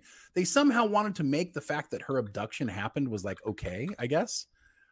Like the fact that she's abducted, like they wanted to make it look like it wasn't, I don't know, kidnapping and rape or something. I don't know what they were going for. Why is Tasha Yar always getting kidnapped and raped at some point? I don't know. But she needs to stay out of harm's way or something. Like, is this like the fourth time? Well, in this episode, so essentially it's very weird. And they kind of play it the whole time about how does she have feelings for him? They're trying to set it up so that there's this potential that she might stay and like marry this guy, I guess, was the whole idea. It was weird. And it's a terrible episode of Star Trek. Honestly, listen, if they got rid of this episode, no one would ever care. But here's the problem.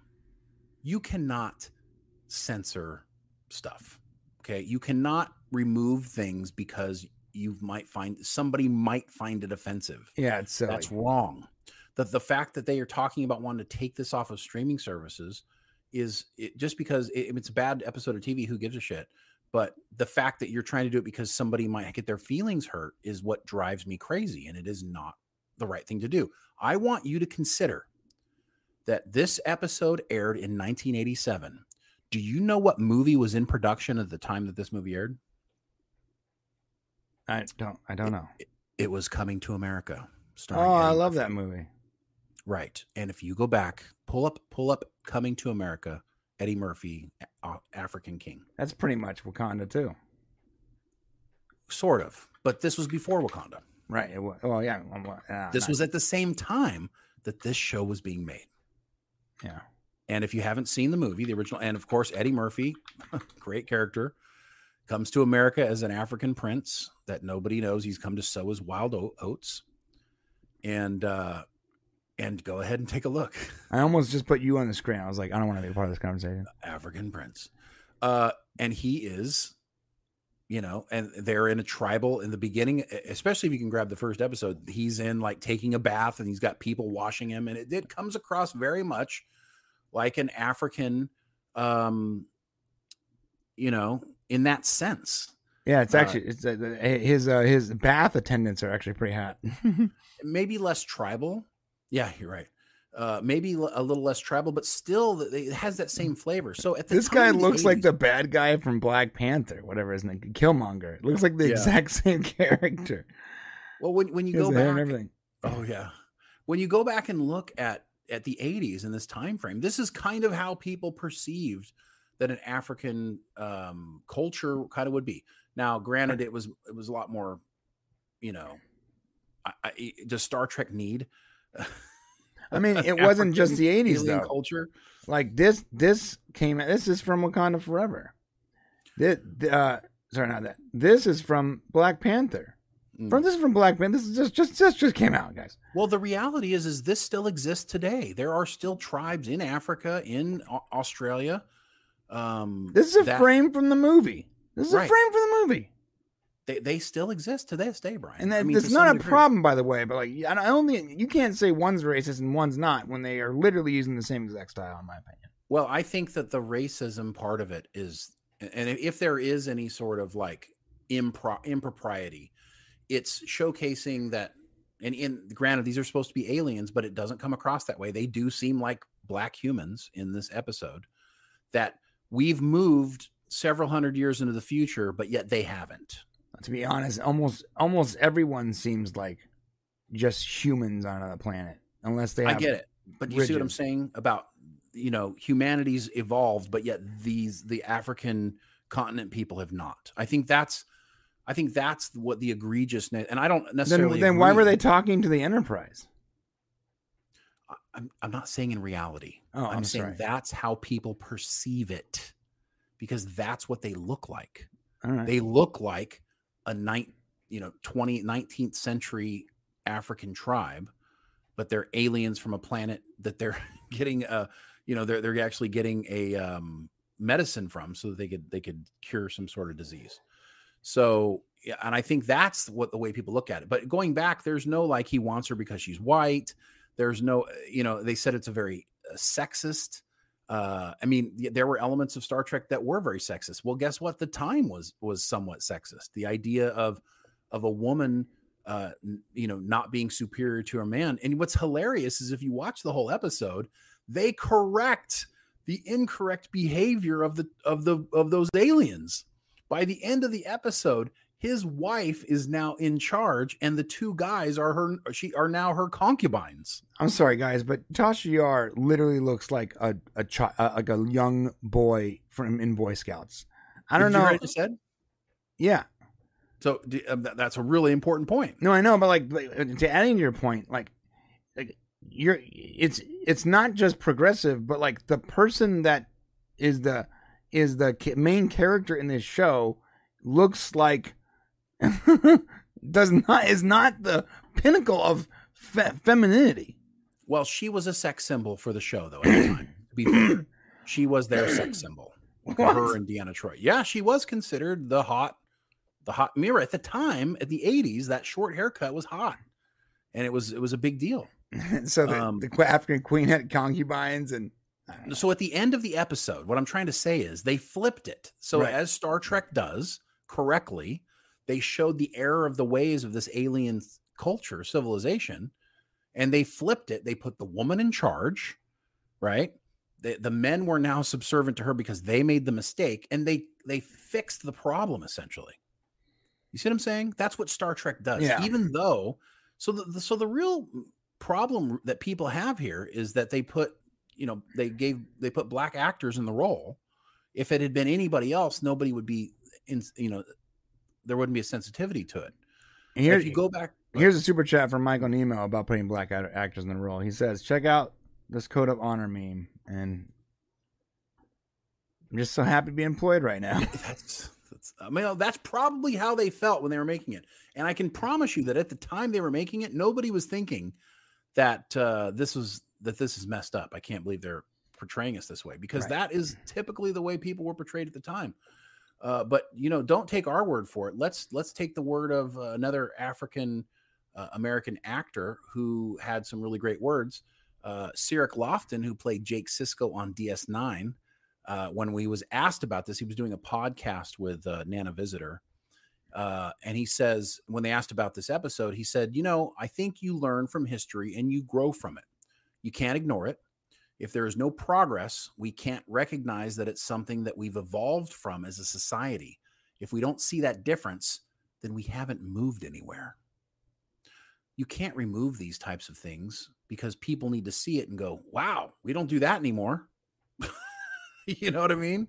You can't watch it and go, that's not the way we talk about women. That's not the way we deal with women. This is not how African people live today. You know what I mean? So yeah, we can't hide history like that. We got to stop doing that. We don't burn books. We don't ban movies, or, there's a difference between banning a book from a children's library because it has sexual explicit images and banning that book altogether from viewers being able to buy it. There's a difference between, putting a rating on something and restricting it from children having access to it and the general public. I'll tell you this, that old adage where it says, the victor or the winner writes history. We are beyond that. History, we should not be banning, burning, censoring, anything. Let ideas that are bad bake in the sunlight and they will die. Yes. That is the bottom line. Don't try to remove them and hide them. All you do, if it's really a bad idea, is just going to fester and mold and be growing stagnant, and it'll get a following that you don't want to deal with. Let them bask in the sunlight. Let a bad idea die in visibility. Stop trying to adjust the narrative. It's almost the same thing where it's like the winners are trying to write history, but they're doing it by hiding the history that makes them look bad. Stop it. Okay. Moving on. All right. So I think we had never really addressed that Code of Honor episode, and I'm really glad we did, because I really wasn't sure. I'd always just said, it's a bad episode. I never really cared to watch it. I'd seen it a couple times, but I was like, it's usually one I skip. I'm like, it's like most of the first season. Like, I skip half the first season of TNG. Yeah, there's a bunch of episodes that are just kind of like whatever. Also, Tasha Yar sucks. Sorry, she sucks. I was not a fan. I wasn't a fan. Yeah, it's like just about any episode that focuses on Tasha Yar, I'm like, nah, I'm good. Nah. I know, it's terrible. And the Naked Now, I think it opens up with her like sashaying through the hallway. Mm-hmm. Like she is supposed to have some like alluring presence, but she has absolutely no rear end whatsoever. And you're like, why is there a man sashaying down the hallway? And then you realize it's Tasha Yar. You're like, oh, I get it. Well, and you're not wrong what you said earlier about, she has the Nurse Chapel 12-year-old boy. I disagree with that. Nurse Chapel has a feminine like body type, dude. Really? I don't think so. She does. She has a rear end. Anyways, I don't want to go down this road again. Right. The point I was trying to make was not that she's not hot, was that she is like looking at her that is their version of progressive right there. You have like this strong, that's true. Kick-ass chick with the lesbian haircut. You're like, dude, like there it is. That's you're progressive all over the screen. Well, at the time that was progressive at the time, right? Having her, they said it in the episode, right? When she was the security officer, they're like, he's like, a woman, security officer. Oh my goodness! And then she like kicks the butt of his first. You know what I would have done? I would have just pulled the gun out and said. That's what you would have done, yeah. I don't need to kick anyone's butt. I have a phaser. That's a good point. You don't need to be like an actual like warrior to be a security officer. You need to be smart enough and being able to use a phaser. That's it. You could tell it was like Star Trek's 4th episode because it was so dumb. Like the way the guy's going up to like hand the thing to Picard, right? He's like, here you go, hand it to him. And she's like, stop. I'm the security officer. I must see it first. Right. And it's like this, like, I'm looking around going, my God, like high school acting. Yeah. Like really, really bad. Right. And then he's like, don't talk to me, woman. And then like she like throws him. Don't talk to me, woman. And so she violently assaults him. Yeah. So they're like she like totally assaulted him. They're like this, like evolved the race of humans in the far future. And her first reaction to any kind of like conflict whatsoever is just to beat the crap out of the person talking to her.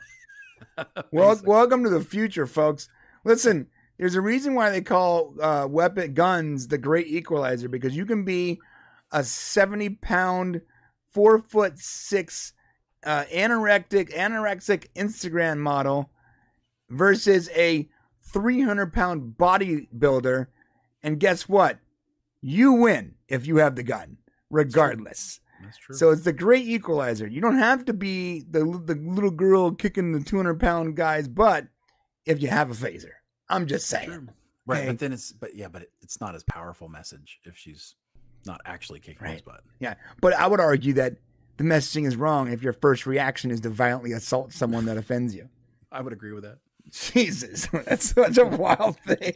We got some more super chats. Imagine going back to old Star Trek and criticizing it. It would not be as, we remember a lot of Star Trek through loving eyes because we only remember the stuff we love. But there are plenty of bad episodes in a lot of Star Trek.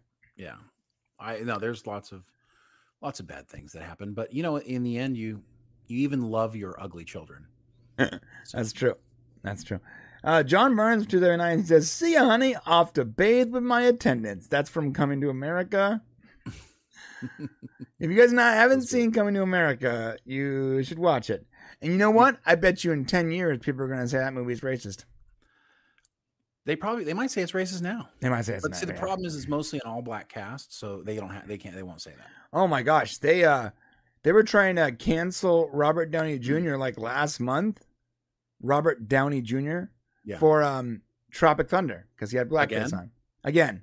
Like, it was trending again. It was like cancel RDJ or whatever. Mm-hmm. And you're like, what do you do now? And I clicked on him like, and they showed pictures of him like in blackface. He's raised. I'm like, are you guys just seeing the movie? Like, what the heck? Every new generation hasn't had a chance to be a social justice warrior yet. That's low pickings, guys. That's easy fruit. Go for something tough. How about Justin Trudeau? Yeah. The Prime Minister of Canada. Why don't you throw that guy out? Hey guys, can we stop talking about the actor playing a character and go after the Prime Minister of Canada in blackface? No one's bringing that up. No one, not a single person. Of course not. He's on their side, but right. He's on their side. It was so funny. Like, that movie, I'll never forget this line when Ben Stiller said something that could be construed as racist, and Robert Downey Jr.'s character goes, "What do you mean, you people?" And the actual black guy behind him, he goes, "What do you mean, you people?" I died. Yep, I laughed every time. So hey, Michael Nemo, congratulations! You are the stream hero. We want to try to I don't know how long he's been up there, but congrats to Michael Nemo, who is on the board the whole time. He hasn't been up there the whole time. No, it was us, then it was him. I know that, but I'm just saying I don't know how long he's been up there on the board. Okay, I'm trying to catch him when they first get on the board so we can mention. Oh, well, that was like 15 minutes ago, bro. Yeah. Well, when you first see it, you break in and you do it. John Burns for 279. Thank you, John. Tasha grows up on a planet. Oh, my R. Oh, yeah. Planet and end up in a planet. No, it's true. Yeah, that's true. She grew up on a planet where she got raped all the time. She's the worst. She had the worst history. It's like, it was terrible. I had to escape the games and I had to run for my life. Every day. Having to run from games. You're like, what is the deal? It's just so cringy. Everything about that character sucks. I agree. 279 again from John Burns. Damn, John Burns thrown in there. Not exactly true, Shane. Remember Boss Noss prequel. What is that? He's talking about. That's a good point. He's the father, not the father, the leader of the Gungans. Misa. No, that was bad. That was bad. Yeah, George. That was not good. George. That was right. That was George. That was. I mean, if you want to call something, racist, I mean, dude, they're reptilian. What do you want? They are reptilian. So but you basically you got exactly what you want. You got a reptilian version of that race. But I mean, George Lucas is like, look, I just saw Code of Honor. I want to fix it. George Lucas is fixing Code of Honor. He's like, and in his first character is like, all right, this is Jar Jar Binks. Misa Jedi! We can steal the Tasha Yar. We can steal the Tasha Yar. Oh, man. Oh, thank you for that, John. I needed that. That was good, bro. John. Thanks, man. John Burns again for 279. Just this looks like Wakanda. Awful lot of honkies. From Rec Thrust, the good times are done. So should Trek be. We'll always have legacy, baby. One more from John Burns here. For 400 years, the word has held us down. The word. He's purposely saying that with an accent. Stop, John. Stop. You're gonna get us all in trouble. You're gonna get us. He's like, I'm in the members chat. I'm safe. I'm in the members chat. Okay. All right. Oh my God. What time are you leaving? 4:15. I have an hour. Yeah. So we got to the member section then.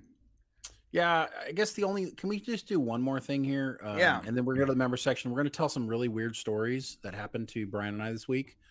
And we're going to talk about, I think It's Always Sunny in Philadelphia. Right? Oh, I did want to show that. Yeah. Okay. You want to show that before we go? Yeah. So we've been watching Always Sunny. Shane had not seen the newest season of Always Sunny. Sorry. And it was really funny because I'm like, you got to watch this last episode because like we are literally dealing with exactly what Dennis is dealing with on a daily basis. This is like our lives. The entire episode's very clever, hilarious. It really is. Just pointing its fingers back at the way society has evolved to socially and with apps and everything, right?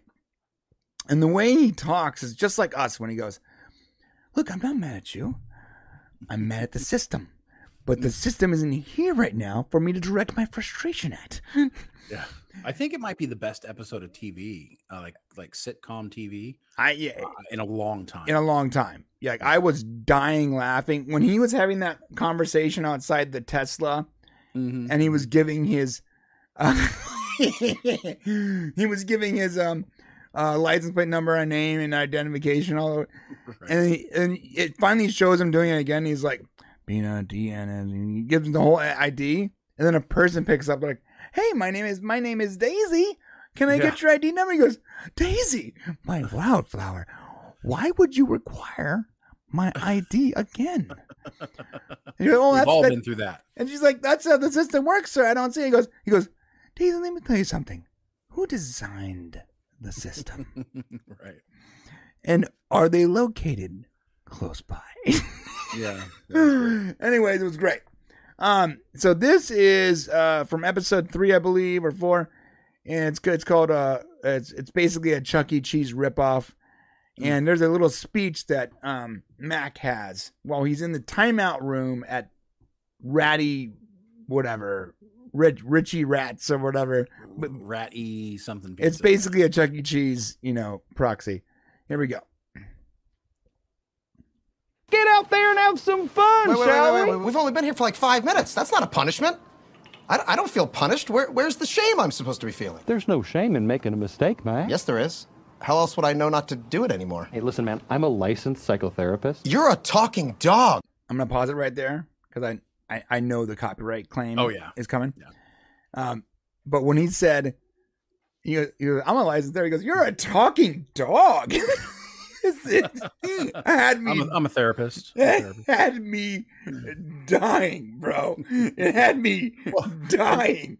To set up the scene, so basically the way this rat-y cheese or whatever used to be, when these guys were kids, you'd go here and you had to go to the timeout room.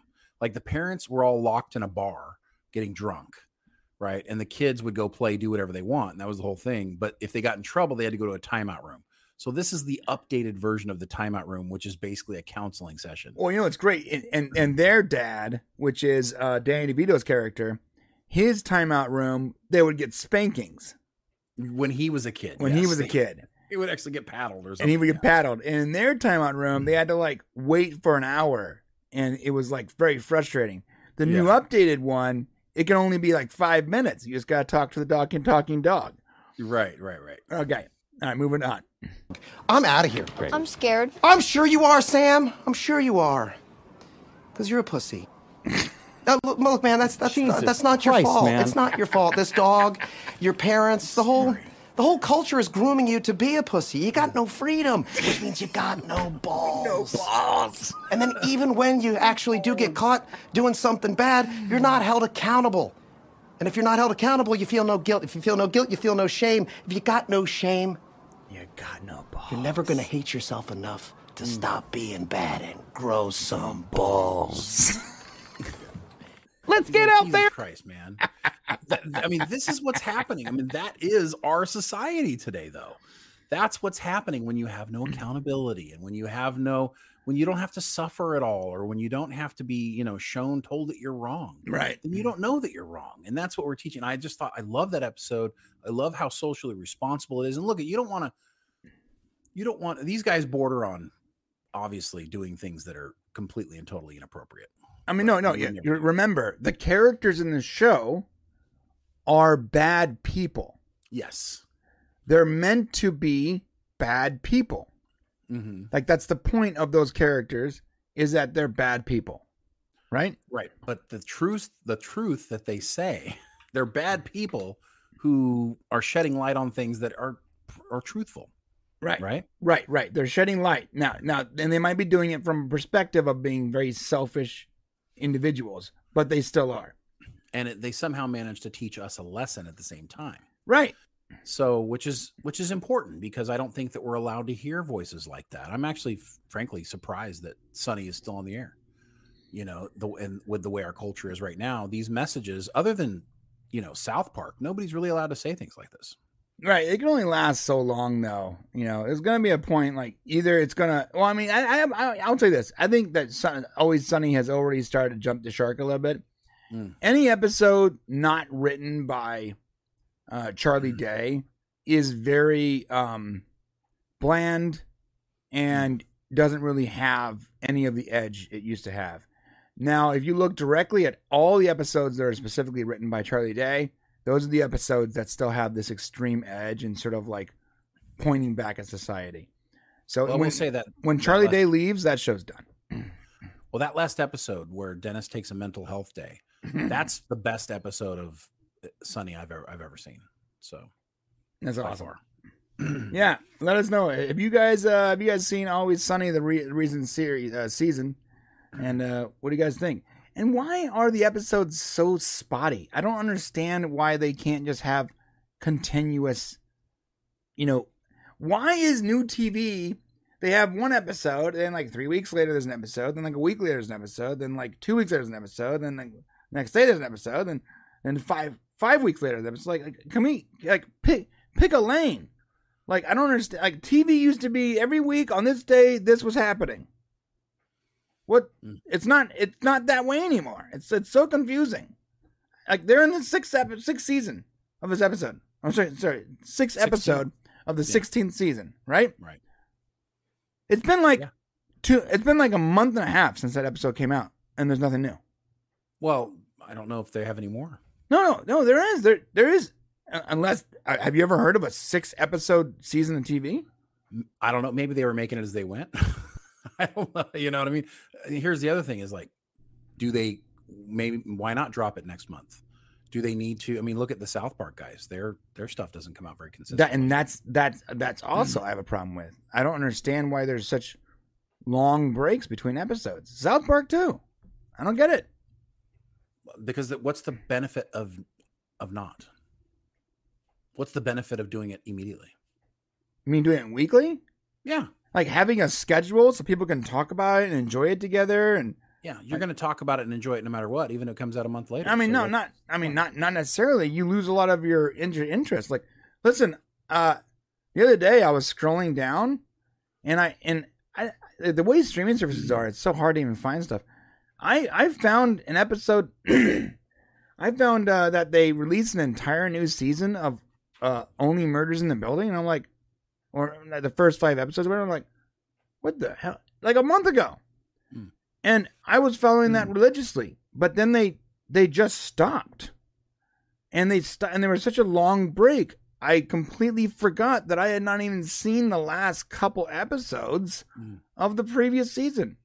It's just sort of, look, there needs to be a schedule, and you can do it every 2 weeks. You can do it every month. I don't care, but like there needs to be some kind of consistency. It can't be like, hey, we're going to do 3 episodes, then we're going to take a break for a month, come back, do a couple episodes, take another break. Like maybe do it once a month then. I don't know. If you're trying to stretch it out, then have a schedule. I hate to break it to you. There's no incentive. Now on the streaming thing has made it incentiveless.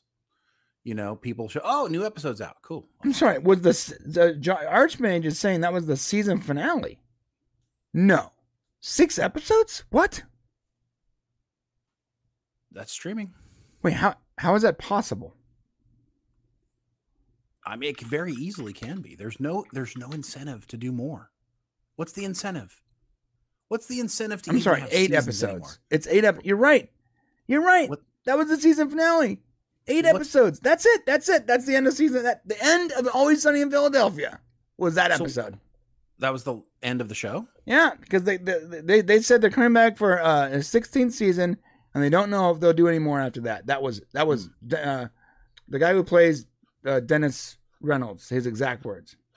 Well, if they leave it off on that one, that's the one to leave it off on. I mean, that is pretty epic, but like the whole team wasn't even in the episode. They were. I mean, it wasn't a great finale, but it was. I mean, I think it really capitalized on like what that show's all about. You know, wow, that might be the last episode of Always Sunny. Good one to end it on. 8 episodes. Oh my god, I hate these short straight seasons. I don't know why they have seasons. Screw seasons. Yeah, just do numbers. Yeah, let's stop doing it. Just look 1 through 800, whatever. Yeah. Have fun with it. What's the point of seasons anymore? Seasons used to be because you showed up for a season. Yeah, for like an actual season of like from this month to this month. Right. Right. Just put them out as you go now. All right, we're going to the member section, my friends. I got to make sure that I think the stream might have gotten blocked because of that clip. Really? Did the stream ever drop for you guys at any moment? Because I never saw it drop. I saw the chat drop extreme, and then I got a little warning that popped up, and I'm not sure if we lost a lot of people or not. Well, I will say it's on. I've been playing it, and it hasn't dropped. So. Oh, it hasn't? No. Okay. All right. We are going to the member section. If you guys don't know what that is, let me tell you what it is, my friends. It's a wonderful place over on the Popcast Prime.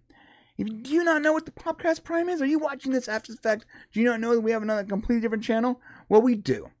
We have another channel. It's our main channel. It's large. That's also where our members section lives right now because we were demonetized on the Unleashed channel. And you can see right here, we have our members only after show. Apparently, the thumbnail didn't update for this last one. I'll fix that. Sorry, guys. But every single week after we leave this show, we go to the members only show where we get to talk about even more fun stuff that we probably don't want to talk about too much on the public side because it's a little naughty or it could be banned or whatever. There's also little tidbits and little clips from our videos before they come out. In addition to some of our superhero stuff that we put on there when we want to. We're supposed to do it every Wednesday, but we don't. But it's a great place to be. It's about a cup of coffee. Come join us. Yeah. How do you And today join I'm us? gonna be- Click on the link in the description below, or you can or wait for the video to end, and I will also put the link in the chat right now. Go ahead, Shane. And I'm also going to be telling a wonderful story about a school lockdown that terrified my children, as well as my phone call to the local police department, and basically the mental breakdown I had a couple days ago. So it's going to be a lot of fun in the member section. Yeah, Shane had a mental breakdown, and no one knew. Yeah. No one knew. And we're going to be talking about John Travolta's shitty house and how fucked up he is as a human being, basically, at least according to some people online. I don't know why these stupid emojis exist on here. I can't pin it because the goddamn emojis are in the way, dude. And what do they do? Like I hit the heart thing, like, oh, hearts don't know. fly. What does that mean? Like, what do you mean when here smiles fly? Like, what happens when these party flies? You should be able to remove that stupid thing. Anyways, listen, guys, come on over. The link is in the pinned comment right now. It's also in the description. If you do absolutely nothing, just sit here. The link will literally take you there. But if you're not a member, you have to sign up. It costs a cup of coffee. It's pretty simple. In the member section, Chappie's going, one of us. Yes, join, become one of us. Yeah. Come on down, guys. We love you so much. If we don't see you there, that's cool. We'll see you next week. Have an awesome, amazing weekend. And we'll see you in the member section. Happy NFL weekend, opening weekend. I'm going to dominate this league. I'm going to get all the baskets.